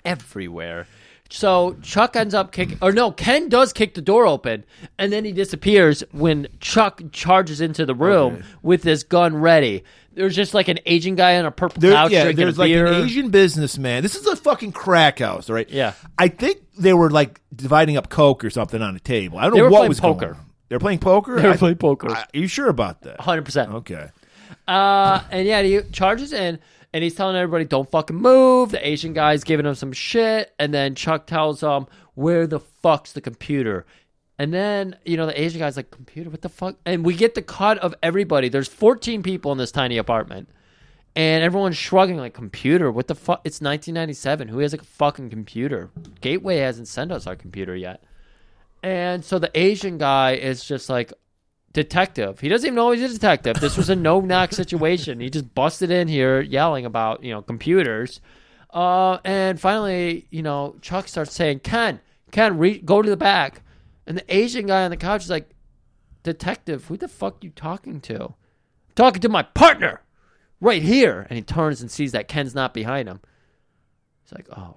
And then the door gets slammed shut. There's a woman with a shotgun behind the door. Right. Well, according to you, I thought they were doing something illegal. If they did, well, they were supposed to be, but I didn't see anything illegal happening in here. I thought I saw like a packet of like coke on. It was a very suspicious situation, and there was obviously very illegal guns in this room. Okay, and so now they surround. They're going to kill Chuck, right? But then bursting through. I don't think was it a window or was it like a boarded up window. I thought it was a window because glass came through. Okay, Ken busts through, and I'm pretty sure they use this multiple times in this movie where instead of using a real person in the frame, they put like a mannequin leg on a stick and punched it through into the frame because I swear they did that a million times in this movie. Okay, I didn't notice that. Yeah. So this fight breaks out. They kick the shit out of all these. Right. These it's goons. ridiculous. There's people standing around for spots, just waiting for them to happen. The one guy on the table is just waiting. Again, Chuck, we see him do some shit in this scene and everything.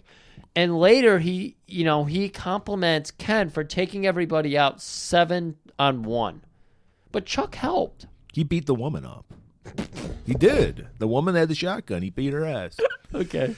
And then they're like, all right, let's find that PC. They don't find shit. Well, Ken this is what I was talking about, because Chuck's like, oh my God, do you see the PC in there? And Ken says, no, I scoped the whole scene when I was in there. He's like, you took everybody 7-on-1 and looked for a computer while you were... It's 1997. The computer would have been very obvious. The monitors in 1997 alone would have stood out. So they leave. They're going by the staircase, and they hear, asshole. And I'm like, what the fuck? They go to a closet that's underneath the staircase, open it up, there's the PC. Yep. And of course, that voice synthesizer is going nuts on them, and suddenly just pops up Detective Chuck something, loves or failed magician, complete asshole. Yeah, he has their whole like life story. Not just their personal record, like their police record, Cannot but get it up. He knows personal things. Divorced. Failed his wife, couldn't get it up. Ken dyes his hair. bowl cut, pussy, quit the force after being attacked by a serial killer. Chicken shit. And just when they're about to have enough of it, the monitor just explodes. So there's a very Zoolander moment coming up, too. Somehow the Jeep starts now because they head out back to the Jeep. Hey, guys! It's fucking Kelly. I want to fucking join. Or no, she didn't say anything because they're getting tailed, right? They're getting tailed, and they're driving back over the New York Bridge or whatever it is, and Ken just calls out. He starts speeding up and swerving and everything, and Chuck's asking, "What the fuck's going on? We're getting tailed." So they pull up at the corner where there's 5 different strip joints. Well, no, they block the car. They pull up to it, and then they pull out again to block the car. And then they find out it's just Kelly. Hey there, it's Kelly. So Ken comes up with a little plan. Brilliant plan. He's like, okay, well, we need to talk about the case, but we can't have Kelly on us. So we'll go into this topless bar because Kelly's going to think ick. Yeah, right. So they walk in there, and it's a not so topless bar because it's packed for Thursday afternoon. I guess they have like a good liquor deal or something. Like buy one beer, get one free. What do they call that? The happy hour special. Yeah. Got to be amazing. Guys up there in button-up shirts, looking very 80s for some reason. Yeah, really. Tucked in button-up shirts into slack. Maybe there's a busy office around nearby. I don't know, yeah. Could have been stockbrokers. They had that douchey stockbroker vibe going. That's a stressful job. You need to get your rocks off sometimes, when you're going through that type of work. So what you need is someone to turn you on and not fuck them. Exactly. So lots of filth in this bar. Guys just flirting a little too hard with the waitresses and everything. No women naked. Lots of butt shots and everything. We're getting close-ups on all the women. We got one fat guy who he's got a big neck roll going on, but he's got a little goatee to help separate his face from his neck fat. And then we hear, enjoying the view? It's fucking Kelly. She doesn't give a fuck. She'll walk into a titty bar. I've seen this before. I'm a woman. And you say, I got tits too. And they're like, oh, Kelly. Right. So they can't talk. Ken tells Chuck, let's get the fuck out of here. Let's bail on her. Guys, I could wear a G-string. You didn't even wait for them to take their G-strings off. And so Kelly tries to... She's flipped the script. She's teasing them. Yeah. Because they thought she was going to be embarrassed, and they're the ones that are embarrassed. Right.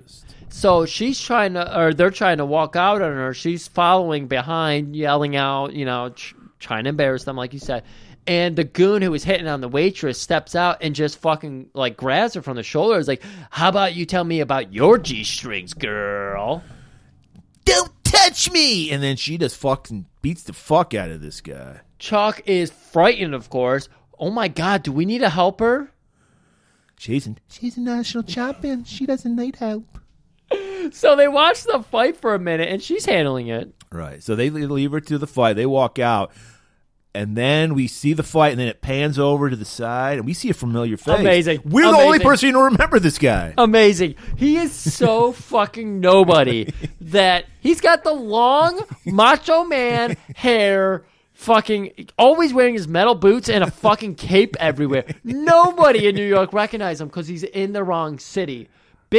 Tiny fish, big pond. Right. So you got to be a big fish in a little pond if you want to stand out, Mr. Chad Killer. And he just smirks, and he hears that national champion, he takes note. He smirks, So we're going back to the office, and the two, Chuck and Ken, they're thinking, there's got to be something we missed in that email conversation. All 4 lines of dialogue we had with that guy.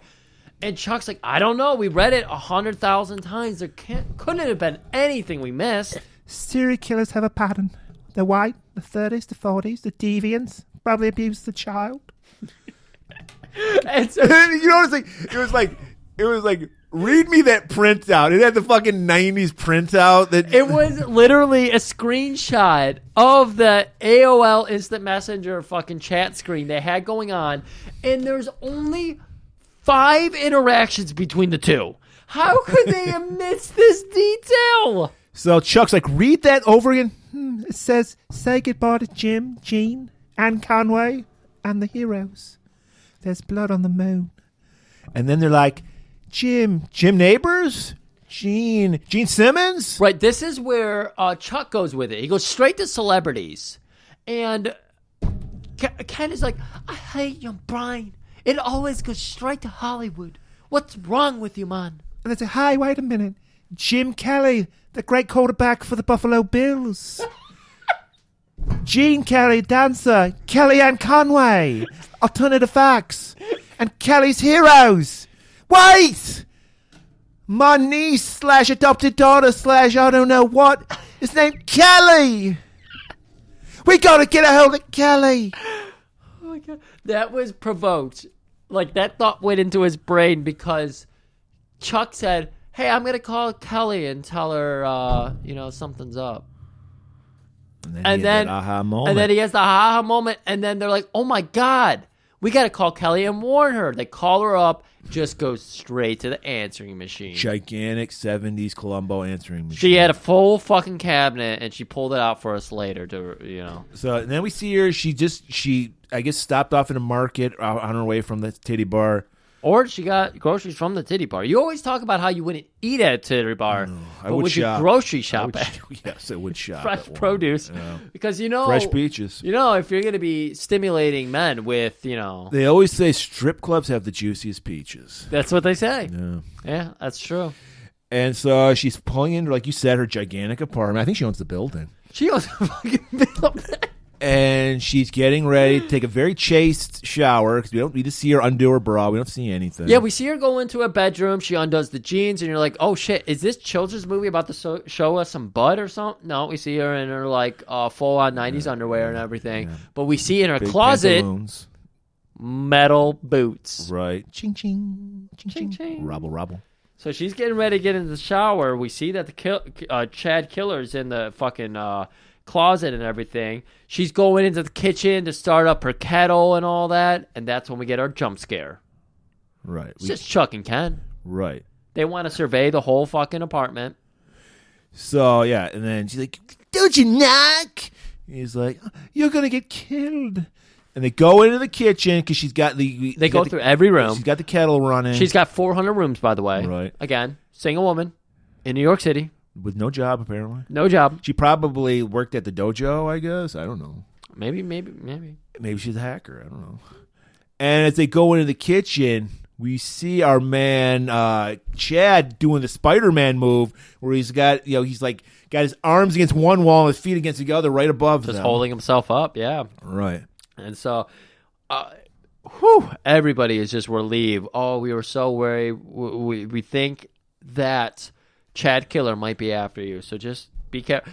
Well, I don't give a shit who you think's after me. And she takes their documents because they show her the evidence. No, she takes the printout because the they literally. Yeah, no, that's what I meant. Yeah. But I'm saying that fucking with the fucking paper, that you could rip off the side. Yeah, exactly. Yeah. It's their 5 lines of dialogue that they can't seem to remember, and only recently realized, oh shit, there's some weird line in here that might be something. And it all has to do with Kelly. So why do they need it? They already know what it points to. Right. And it's a printout copy. Yeah. And so they finish up, and Kelly tells them, "Get the fuck out of my apartment. I'm trying to shower. You guys almost saw my boobies. I'm trying to shower the filth off of my body from that titty bar." Right. And next time, you gotta knock. Because they kicked in the door. Yeah. They kicked in the door. Hey, everybody, let's remember. They kicked in her deadbolted door. Right. Well, that's how cops enter any room. Exactly. So the kettle starts blowing, so she's like, oh, I got to turn that off. And that's when fucking Hamburglar jumps down. And he's ready to fight. He wants to fight a champion. I'm glad you have the name for this technique because this fucking fight, this was an interesting fight. She's holding her own and everything. She sends his sneak attack, so she is holding her own for a minute here. She's retreating into her kitchen. That's a woman's dojo, so right. She's gonna have superpowers in there. He knocks her down, so she's like, "Fuck, this guy's good. I'm just gonna kick him in the dick." Right. Well, hey, what do they say about love and war? All is fair. All is fair. and she kicks him in the dick, but she didn't know that he learned alongside the bride from Kill Bill under Pai Mei. I gotta get you a gif of that for the internet. Pai Mei I feel like that would sell this movie to people. is the master of the iron crotch technique, which and he taught it to his student Chad. It had to be. He catches her foot in his crotch. And then so he's kind of keeling over like he's doing some kind of yoga technique. His butt is jutting out behind him. He reaches his fist forward, clenches them, and then pulls it back in. Right. Like he's strengthening his core. And while he's doing that, he's lurching his hips backwards. Right. And that's the Pai Mei technique. And then all the movies Pai Mei was in, he would do that. It's beautiful. And so then we're outside. Ken and Chuck like, fuck, we left our printout. We got to go back. Got to go back in there. So they do the scene where they're like, wait, got to knock. She's like getting the shit kicked out of her right now. Right. Again, the door was just blasted open by them. So they could just breathe on it to open it. And they're like, she asked us to knock. Asked us to knock. Gentlemen always knock. The next Mermadden breakdown has to be on this fight scene. So they hear the fucking crashing. So the ruckus. So they go in. And that's what I always liked. They have to break down the door again. This is what I always liked about like the Chinese, like Shaw Brothers. Our heroes never fight with any honor. It's always the villain that's fighting 3 people at one time. So they dogpile fucking Chad. Yeah. Usually, like you would think it's not honorable. Chad almost escapes, and it takes Ken throwing a Takata pot at him, a clay pot, in order to stop him from escaping out a window. And then Chad turns around to fight all 3 of them. And there's even a situation where Chuck thinks, I'm going to shoot this guy, but he can't, so he joins in. Right. And we get another great fucking fight scene. Chad does the thing where, like, he puts his feet on both sides of a doorway. Yeah, and it's like it's not like a doorway. It's like he's doing the full splits from like a living room into like a dining room type thing. Yeah, so it's like a 6 foot wide like doorway. Yeah. Yeah. And fucking Ken does a flying fucking kick at him. Oh yeah. And he's holding his own, but he's like, fuck, I'm outnumbered. I don't know if I can beat 3 people. So he tries to fucking escape. He goes out into the hallway. Right. And this is where we get more fights happening in the hallway. He does his little finger technique on Ken, hits him like in the arm near the elbow. Funny bone, dude. Funny bone hurts. So it fucks him up. And so Chuck charges at him. There's like also a scene going down the stairs where Chuck's shooting at him. He hits him in the elbow, fucking incapacitates Ken for a minute, and then he goes in for the kill. Ken dodges it, and he goes through the wall into a pipe, and then steam flies out of the pipe, which like makes Chad like go away. And then he grabs a fucking vending machine and just starts charging at Chuck. Right, and he fucking nails Chuck with that vending Chuck machine. goes flying through the wall. The door splinters. It just explodes. He's fucked up. Then Chad he starts running down the staircase. Right. So thankfully, there's a fireman pole right next to the fucking staircase. So Ken slides down the pole, catches up. Meanwhile, Chuck is just blindly shooting down at them. It's a fucking mess. So Ken continues to spar with Chad. We got Chuck spraying bullets all over them. Chad makes it back up to the room, dives out a window. Thankfully, there's a fucking a truck that happens to be going by. He managed to jump all the way out into the street. There happens to be a car, and it's just like those trains we saw in such movies as Hard Target, where there's a big tarp on top of pillowy cargo. Right. They're transporting mattresses. And my favorite part is that Chad lands in the cargo, of this truck, and he turns to them and goes, "Ha ha ha ha! I have escaped." You're like, "Who are you?" So, well, he was wearing the Hamburglar mask, and there was a scene where Ken pulled the mask off, and it snapped back on his face. So he didn't really see his face. That was the thing that really stunned him. That was the one fight where his mask was not taken off. So they go back to the police precinct. Justice is loading porn onto That's all he can really do. Is the thing. We know Justice is working for himself. They let him into the police headquarters on a computer in their private network and everything. And we literally see him playing with his interactive porn. Chuck walks in and goes, hey, you loaded up that pornware, eh? Yeah, and he's just like, all right, you're all set. Got that. I can't help you. He's got That's all he was doing? Yes. I'm going to help you guys on this case. Here's porn. And then Kelly's like, hey, guys, I think I can help you. You know, I got a text. I'm kind of part of this thing now. And they're like, yeah, I guess you're right. You should, be on this case now. You know what, guys? I think it's time for a fucking montage of us investigating this situation. Yeah, so they hit Times Square to let you know, yes, we did film one day in New York. Oh, you're going to love this scene, too, because they're going through Times Square. They're looking. TRL's going live right now. Backstreet Boys, all the jams, all that good shit. This is right in my wheelhouse, Murray. And then they cut over to, I didn't even think this was the same town. There's Steven Seagal and Damon Wayans, was it? Yeah. In the Chinese shop buying some deer. Keenan Ivory Wayans. Oh, Keenan Ivory Wayans buying some deer penis. Right. And like, fucking Ken just pops a little deer penis in his mouth as he walks up. He tells Keenan, hey, this is some good shit. Good shit. Deer penis. Good for the penis. Of course, we got a guy just hacking on a computer. We get a scene where Ken, he has the pipe from the Kelly's apartment with the hole. He's examining, he's looking at the pictures and the wounds. He's like, all right, they match up. That's right. The wounds in human bodies, matching it up to the pipe from the apartment fight just a scene ago. Yeah. He's comparing those two.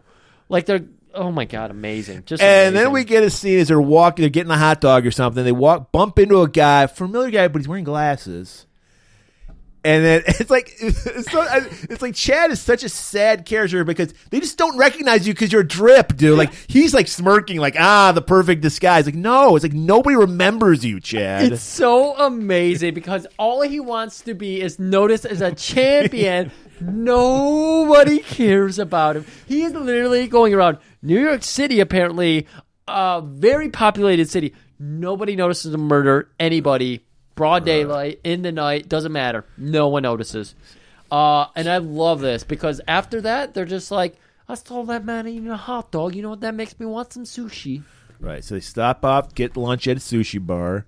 Kelly's suddenly gone, which is fine because I don't even know if I remember to mention this. I fucking can't stand Kelly because she can't just talk as an adult to Ken. She always has to say, Uncle Ken.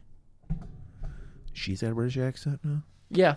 For some reason, for him, she goes, so Ken finally reveals why he's so tortured. Yeah, I used to be a mine hunter, and I got kidnapped by the serial killer. He's really, really crazy. I got messed up. I got too much into his head. And it wound up ruining my marriage. And then they finally find something they can bond over. Failed marriages. Chuck slaps his head. I was also a terrible husband. And here's the thing. I met your wife. See, I'm too long gone. I couldn't get it up with my wife. I could get it up with your wife, though. Yeah. She's a keeper. Yeah, you got to hold on to that shit.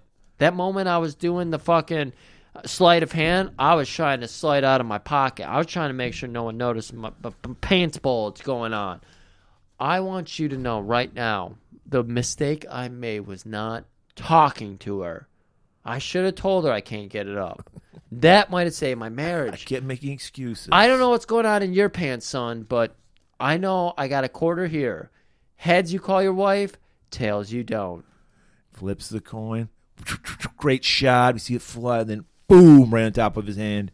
Pulls it away. It's heads. It's crazy. I thought No Country for Old Men, that scene was completely original. It was inspired by this movie. It was inspired by this movie. What do I have to lose on this coin toss? Everything. This coin traveled a long way to meet you here. So he goes and he gives him the coin to call, and as he goes to put the coin in, he notices it's a two-headed coin. And he calls anyways. Hi, Megan. Megan, I want to make things good for you with you. Okay.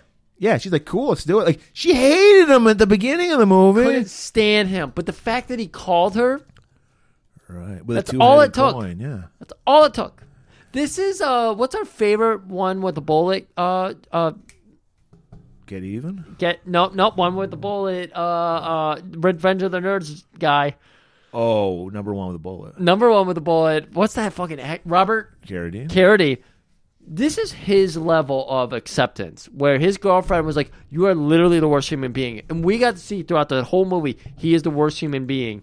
And yet he showed up one day and he was like, "Hey, I'm really sorry," and she's like, "Okay." That's all you needed to say. All he has to do is call his wife and say, "I want you to move back in," and she's like, "Yeah, sure." Well, he also mentioned county fair, and women love those elephant ears. And this is where we travel from New York to California. Right. So we get another montage, a fun montage of them playing around. We got the thing where you hit the mallet and the bell goes up, but he does a fucking kick on it. The daughter fails to do it, Yeah. so he hikes up his Jean-Claude pants all the way over his nipples, does a fucking drop kick onto it all the way up. So we just get a montage of fucking Camcorder, carnival shit. 1997 on the mini diskettes. Amazing. So now they're at like a picnic table. They're eating their elephant ears. Extra Daughter's powdered somehow sugar. missing. Where's she? Honey, I think we need to get back together. Ken, I think the same. Beep, beep, beep. Sorry, babe. My pager. Dad, is that your pager? I thought you were going to be a father now. She didn't have an English accent. Okay. So he's like, Sorry, babe. I could go. Another murder. so they go to another crime scene. It's another fucking champion. Okay, sorry, everybody. We're on like 4,000 different sets and scenes now. This is a stupid action movie. We're on so many sets and scenes. Very convoluted. And this one, 1 second. What's the payoff here? And Kelly's here, by the way. Kelly is now a Part of the fucking investigation, special yeah. investigator. Yeah. So all three of them show up. And they're all in their worst They gave 90s. her a little plastic badge that says Yeah. inspector. All of them are in their worst 90s attire. Shirts just pillowing over their elbows. Right. I She's hate that look. she's wearing the Chucky outfit. Yep. And we see a body laying there in this pool of blood, and we see that he tried to write with his fingers a name, but all he got out was C-H-A. Chuck literally looks down and says, "Oh, C-H-A. Too bad we can't move his hand. We could see what else he was trying to write there, but fuck it." And then Kelly points out, "Hi." Sorry. Hey, guys, there's a picture missing here.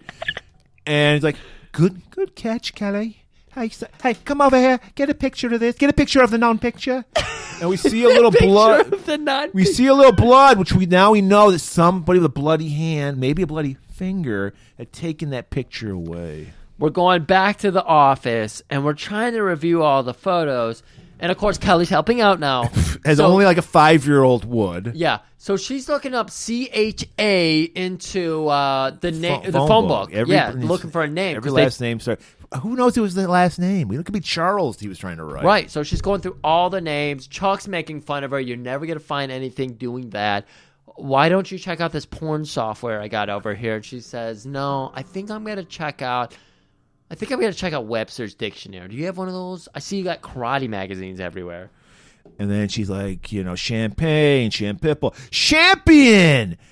That's it. So basically, this idiot who got murdered figured out the killer before our cops could even figure it out. Yes. So she's like, "Hey, you remember the Masters Challenge or Master Tecado brought the Tournament of Champions? Remember that?" Yeah. I wish I could remember how full stupid we have to go into here, because they have the pinups of all the pictures. Yeah. Every one of the pictures has one of the victims when they were alive with the champion's trophy and then dead. And then there's a picture of them all together, and they never, with Master Tecado. yes, never put it together. No. And then they're like, "Wait, what are you talking about? The Masters Challenge?" Yeah. They didn't have this photo yet until Chuck realizes it's in one of my karate magazines. Yeah, I remember that. I think it's in the January issue. So they run over to his office, and they find the story about the Masters Challenge, and they see the picture, the same picture that's missing off the wall of that other guy who got killed. Right. Master Tacado's Masters Challenge? Oh, my God. Which, by the way, RVD, not in this picture. I looked. So it's not even accurate No. to the people that Chad has They been couldn't even killing. just Photoshop him into the picture. They blow up the image, though, and they're Xing out all the faces of the people who were Right, killed, yeah. which some of them we didn't even get to see get killed, and, of course, RVD's not in it. Right. And it just leaves 2 men behind.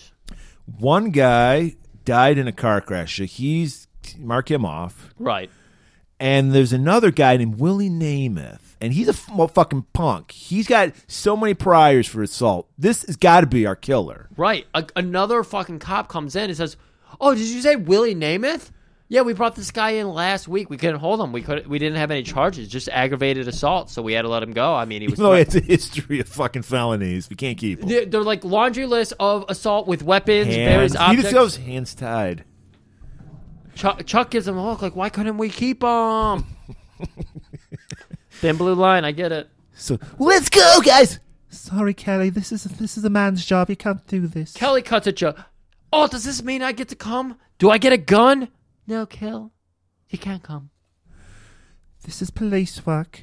So they hop in, they go over to Willie Namath. Meanwhile, Kelly's walking out, kicking a rock. Oh, I can't do anything. Looks over down at the hot dog cart because she... The first person to ever recognize Chad. Ever. Yeah. Ever. And she's, women, women, they recognize the shoes. They judge a man by his shoes. Yeah. And he's got the most standout shoes you've ever really fucking seen. I just love the hot dog artistry of this movie. There's hot dogs constantly. Yes. Do you know, like, the Shaun of the Dead? They call it the Cornetto trilogy or whatever because the ice cream bars in all three of his movies. I want to believe there's some kind of hot dog trilogy happening We're here. gonna have to look into it. Because this guy's got hot dogs all over this movie. I mean, Chad is standing in front of a hot dog cart in this scene. That's what led Kelly over that way. So she chases him in her car. Because he's driving off as well. We get a scene. We see Willie Namath snorting coke like a maniac in his room. And he's got the same wig. Yeah. Like, we saw him in the picture. He looked At this point, we don't even recognize the killer anymore, so we think that's the killer. We saw the picture from a year ago. He looks like Charles Manson. He's small. He's gnarly. He looks unkempt. And this guy has perfect Chad hair. So you said this in the notes, and I did not pick up on this. So Chad is the guy who died in the car accident. Allegedly died in the car accident. I think that's what they were implying. Because I didn't notice him in the picture. Was he in the picture? He was in the picture, Okay. 100%. All right. Okay. And they don't explain it, but I'm going to explain it. Maybe he was in a car crash and he lost his two fingers. That would explain the two-finger situation. There you go. And he's angry about that. This is another one of those things that they bring up that just go nowhere. Right. They're bait and switching us all day here. So, because this is the thing. His motive is he wants to be the best fighter in the world. So he's taking on every champion of every different version of martial arts. And if you haven't figured it out at this point, you're an idiot. That's great. Why does he have to kill them? Why doesn't he just beat them in a fight? In front of an audience and everything. Yeah. Like, he's really weird that he's like... That's his motivation, people. That's just it. He has nothing personal against any of these people. He's not getting revenge. Right. He just wants to be the best fighter in the world. He just needs to know it for himself, which, in a way... By the way, the Blood Moon has nothing to do with any of this. Hey. Nothing. The Blood Moon has nothing to do with it. Blood is on the moon. We don't know why. Yeah, we don't know why. So, anyways, Kelly has recognized them. He drives off. She drives. Well, they go to Willie him. Namath. They capture Willie Namath. Oh, yeah. She's driving after him. We cut over. We see Chuck and them. They're leading the crew to catch Willie Namath. Like you said, fucking... You see the people cutting coke on like a little mirror and all that, or a dining table, or a coffee table or something. No. This man has a full-on pool noodle full of coke, like a pixie stick, that you would... eat the sugary substance out of. He's got a pool noodle full of cocaine. He's just slurping up with his nostrils. Yeah, it's amazing. He's inhaling that shit. So the cops come. They're knocking on the door. Willie tries to run. We see him do a little bit of combat, but he can't fight back all these cops, and they eventually throw him over. He bounces Aladdin style off one of those, I don't know, bizarre rooftop things, the canopy. Yeah. Bounces off the canopy and is arrested. Yeah. And we see, obviously we know this isn't the killer. Because even as the audience, we're assuming Willie Namath is going to be Chad, but he's not. Right. So, all right. This scene. Yeah, I'm excited. You had some connection with the scene. Yes, because Chad pulls in. He lives in a nice suburban area. He pulls into his garage, shuts the door. And then Kelly pulls up. She parks goes right outside of his house. She goes up to the garage. The garage door starts opening, so there's nowhere to hide. So she just because it is this is similar to New York. No land at all. You just have a house against a house. She has been skulking around her Chad's house. He's got great landscaping, lots of boomer bushes. So she's like in the boomer bushes, kind of like peeking into windows. Yeah. But when the garage door opens, she has nowhere to hide, so she just makes herself small. She just hides against the side of the. Yeah. Okay, this is it. So we got to figure out a way, because there's no way that Chad would not see her. Exactly. So they literally have to do a scene where he leans out. He's pulling out of his fucking garage. Yes. He leans out and looks back out the window. Yes. And he's got this look like, when he's like pulling out, and then so it gives her time to like roll into the garage door, and then the garage door shuts, so he can't see her. Yeah, no, that was 100%. But I heard the music that was playing. Rock Gotta Have Faith. And when that song's playing, Limp Bizkit's going through your head. Limp Bizkit's going through your head today. Nobody else is. You are distracted. Okay. So I understand this. He has perfect Limp Bizkit hair. I'm pretty sure I saw him in that Woodstock 99 music video. So, but then again, when I'm going to give Chad an out because of what happens later. I think Chad he's baiting her because he comes right back. Oh, you mean the theme of the movie, the bait and switch? Yes. So she rolls in, and we're going to follow her into the bowels of his house. Right. She's looking around, and just like our dork over there, Chuck and Ken, they got the cork board with all the pictures and everything. Right. He's got an office. He's got computers He's set up. solving his own crime. First of all, he's got the full justice setup. We're talking thermos. With piss, I imagine. Yeah. Hot dogs just everywhere. Fucking 9 TVs on top of what look like computer towers just sitting there. The blood on the moon little visual is just playing on repeat. Yeah, he's still touching up the graphics. Right. Yeah. And of course, you got the Happy Halloween from Halloween 3 playing because it's just like, what we need set dressing here. And then she walks into his fucking study, and that's where he's got the corkboard with the strings and the people he's been killing, and he's like literally connecting the dots. He's solving his own crime. It is just the word champion written out. And but what's different between his and Ken and Chuck's is there's a picture of Megan and Ken's daughter. Oh my God. Somehow, well, wait, no. How does Kelly recognize Megan and Lauren? Why wouldn't she? Fucking Ken is like her dad. It's like a dad to her. She would know them. You think so? Yeah. Okay. So she runs to the phone to call Ken. And hey, I found it. I found his place. Come on. And she gives the address. They're driving. Ken knows every street in New York fucking. So he's like, I know that place. So they fucking. She beeped it to him. She did beep it to him. You're wrong. Right. She beeped she it to did him. beep it to him. Yeah, I wish she did talk. She did laugh while she was beeping it though, because you get the Kelly laugh dead on. Yeah, she's very Pee Wee Herman. Very. So she beeps him the address, and we watch the readout. Ken is fully engulfed in it while driving, so he's swerving around people. He's nearly missing. He's driving through red lights. I'm at Chad's house. Who's Chad? Chad's the killer, rolls up on the beeper. Oh my God, Chad's the killer. Where's that at? 824 Adams Street. No, I don't remember the address, but they get it, and they head straight over. As soon as she sends out that page, she turns around. It's fucking Chad. You know what she was getting ready to do, Murray? I read eyes. She's going into the fridge. Not to get a sandwich, though. Chick like this, she was getting some. Why wouldn't she just take one of the hot dogs on that plate? Carbs, sodium. She was going for the eggs. Rocky like, style. Looking for a sandwich. Ching, ching, ching, ching. Robble, robble. Ching, ching, ching. And then he's like, so you're a national champion. And then this fucking all hell breaks loose. This is where we get to see a fight that you would have expected in the apartment, because he is wiping the floor with her. Right. Like, he is not missing a single blow. She is a girl, yeah. Even when she blocks shit, she's getting knocked back. She's flipping through tables. She knocks a plate of hot dogs over. Then we cut to a scene of Ken and Chuck bursting the door. We're assuming they're going to burst in mid-fight, but no, the fight is over. Fight's over. They're looking around. Kelly, where are you? And then suddenly a closet door opens and Kelly falls out. The microwave timing. And then he places, as you do in a movie, he places his fingers over her neck to check her pulse. No answer. We have no idea if Kelly's been killed. We're assuming she's been killed because he always kills his victims. Right. He just looked up at Chuck and goes, let's go. Not call in the medics, not any. No, let's just go. The PC is repeating a message. Oh, yeah, that's right. And they go into his little...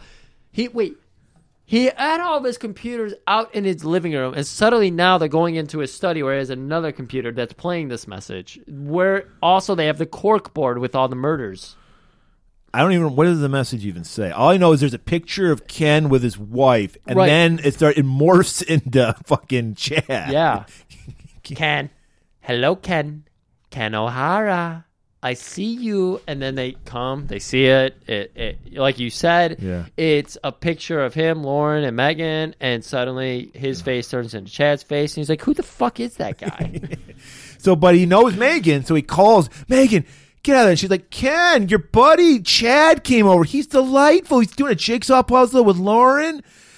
All right, let me tell you something. He's a dangerous criminal.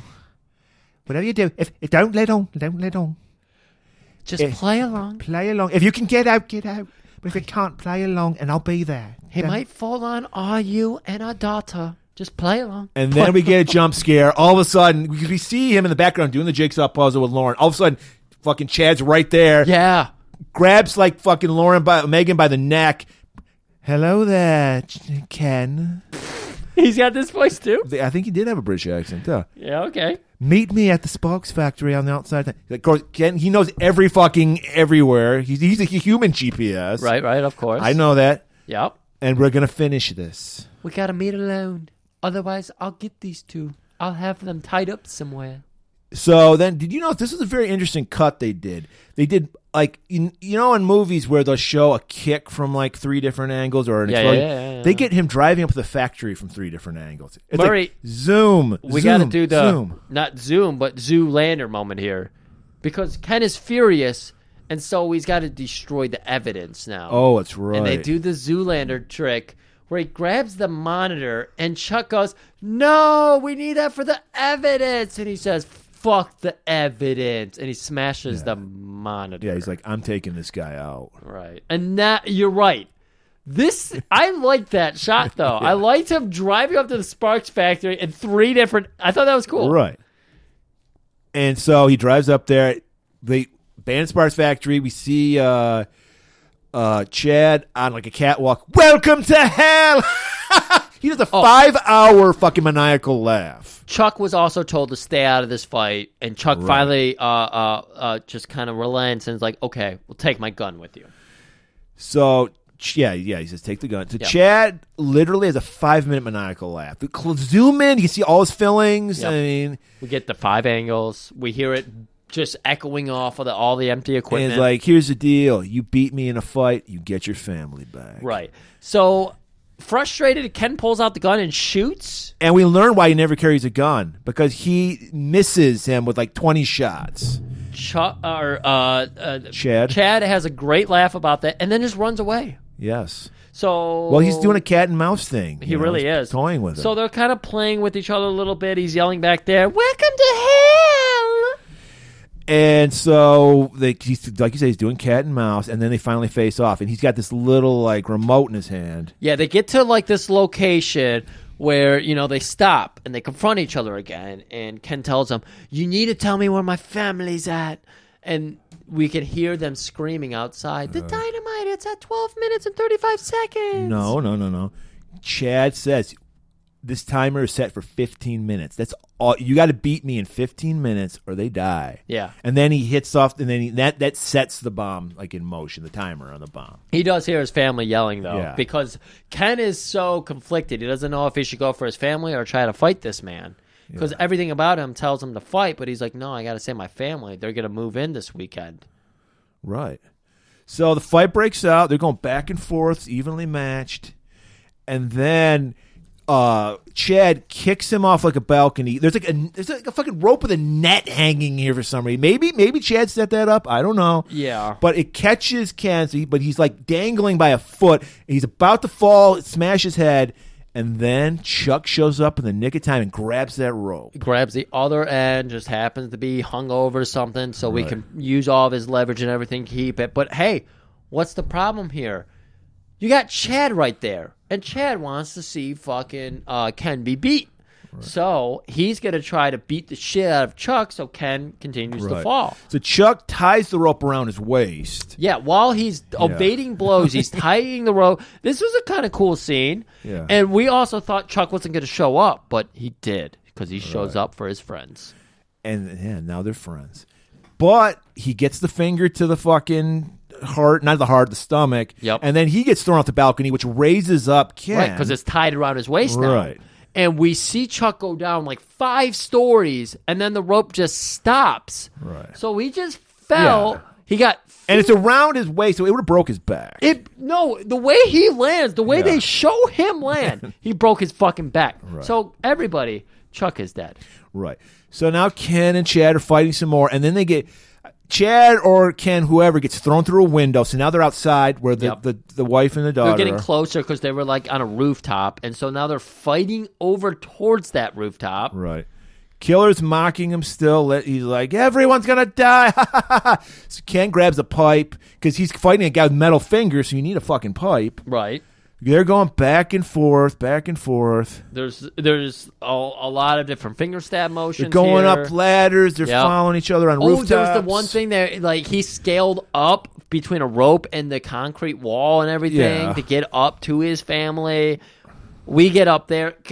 By the way, Chuck is fucking or not Chuck. Chad is amazing at scaling the wall. He's like Spider-Man. Yeah, he really was. He's just doing. It's those metal fingers. They go right into the fucking thing. Just right up there. He fucking lunges his fingers at Ken, but he buries it into the wall. And apparently, it's not a clean exit. It's barbed. His fingers get stuck. Yeah. Like, he took his fingers, like, in the image of a duck's penis, so it's, like, swirled and everything. So he can't just pull it straight out. He has to twist his whole body. So Ken's got the advantage, and he starts pummeling him. And we literally watch him tippy-tap punch Chad in the stomach for, like, 4 minutes. Right. While we watch the clock in the back, it's like a basketball game. You see the shot clock in the background while he's punching this guy. You're like, Ken, finish him off. Well, he's about to, but then Chad does finger stab him. Oh, he does? Yeah, he gets the finger stab. So it weakens him. But it's not enough to stop Ken because he's got to save his family. So Ken just kicks Chad off the fucking building. We get an awful fucking dummy, which Very bad. I miss those days of the dummies. I do miss those too. And then now he's got to run to save his wife. It's down to like 15 seconds.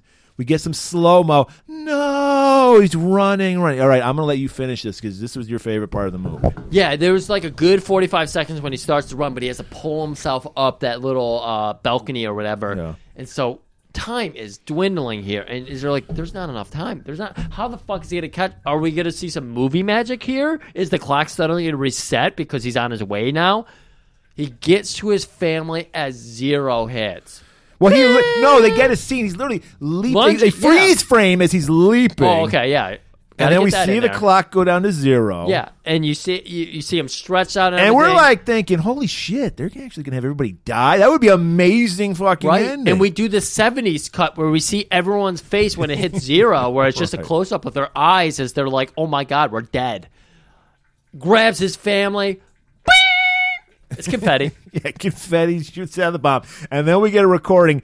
I'm not a child killer. No slaughter of the innocents. Ha ha ha. And then we cut over and Chuck is hanging out a window too. And I was like, wait a minute. Chuck alive and fully functional is like, hey, the fuck is this ending? I don't know, because it abruptly ends right there. We don't get an epilogue at all. Right. So wait a minute. This guy was just going around killing people. So apparently if you practice martial arts, you do deserve to die. You're not an innocent. Right. But if you're a child, you do not deserve to die. Right. It's Chad logic. Traumatized for life? Yes. Die? No. Fucked up craziest ending I've ever seen. Sorry if you decided to listen to this without watching the movie. If you had any intuition to watch it, I hope you did, because this movie is bonkers. Right. This is a very fun movie to watch. Good action. Yeah. Very strange characters. Yes. Very strange plot. Great chief who disappears. Yes, we don't see him after. A lot of bait and switch with, like, where did the magic come in? I thought that maybe Chuck showed up and switched out the dynamite for some reason to play, like, one last That trick. would work. That would make sense. His boss is the Riddler. Yeah, and he could say, "How about that magic trick?" Right. Or something like that. Just like that would be Batman. Or just go abracadabra. Yeah. I saved your family. Presto. All right. So yeah, there you have it. We're gonna do some more of these seasonal films in the future. Hopefully, we can get Paul on for one of them. Oh yeah, with all those facts. Yeah. So Okay. December. We traditionally do. We're a family friendly show, Griff. We're a family show at heart. At heart. So in December, we like to do sci-fi, fantasy, fun kind of movies because it's the holiday season. Right. And this week we're gonna do something because once again, constantly innovating on Golden Globus Theater. Always. So we're gonna do something we've never done. We're gonna do a kaiju movie. Kaiju. Gesundheit. Gesundheit? Gesundheit? Yeah. We're gonna sneeze? Well, kaiju sounds kind of like achu. Oh. See, yeah, that's a good spark. It's rough when you gotta explain a joke. But not any kaiju. This is my. I said during Shocktober, the Wolfman's my favorite classic. Yes, you did. Universal monster. You like them when they stand tall, bipedal, or quadpedal? I like Wolfman. I don't like Giant Wolf. Yeah. You like the Wolfman. bipedals. Yes. But this is my favorite monster of all time. Interesting. Human? Not at all. He's not only a great monster, some people call him the king of the monsters. We're going to do a Godzilla movie. Ooh. But not any Godzilla movie. Some people consider this one of the worst, but it has a special place in my heart. It's a very silly movie, but I still love it because it's Godzilla teaming up with a giant robot to tag team wrestle two other monsters. I love it. And I've always been a fan. I always found it boring when Godzilla was the villain. It's just a monster destroying a city. That's boring. I always like superhero. I like Protector of Japan Godzilla, where he fights other monsters. Okay. So it's Godzilla versus Megalon. And I believe this might be on Pluto or some like free streaming thing. So you haven't seen it, check it out. It's a fun fucking movie. It's considered like I think it's funny because the 70s, this is a 70s one. It's considered the more childish Godzilla movies. I'm like, all Godzilla movies are childish. It's fucking a monster movie, for fuck's sake. Even the Bryan Cranston one. I liked that. Was okay. I liked it. I liked it.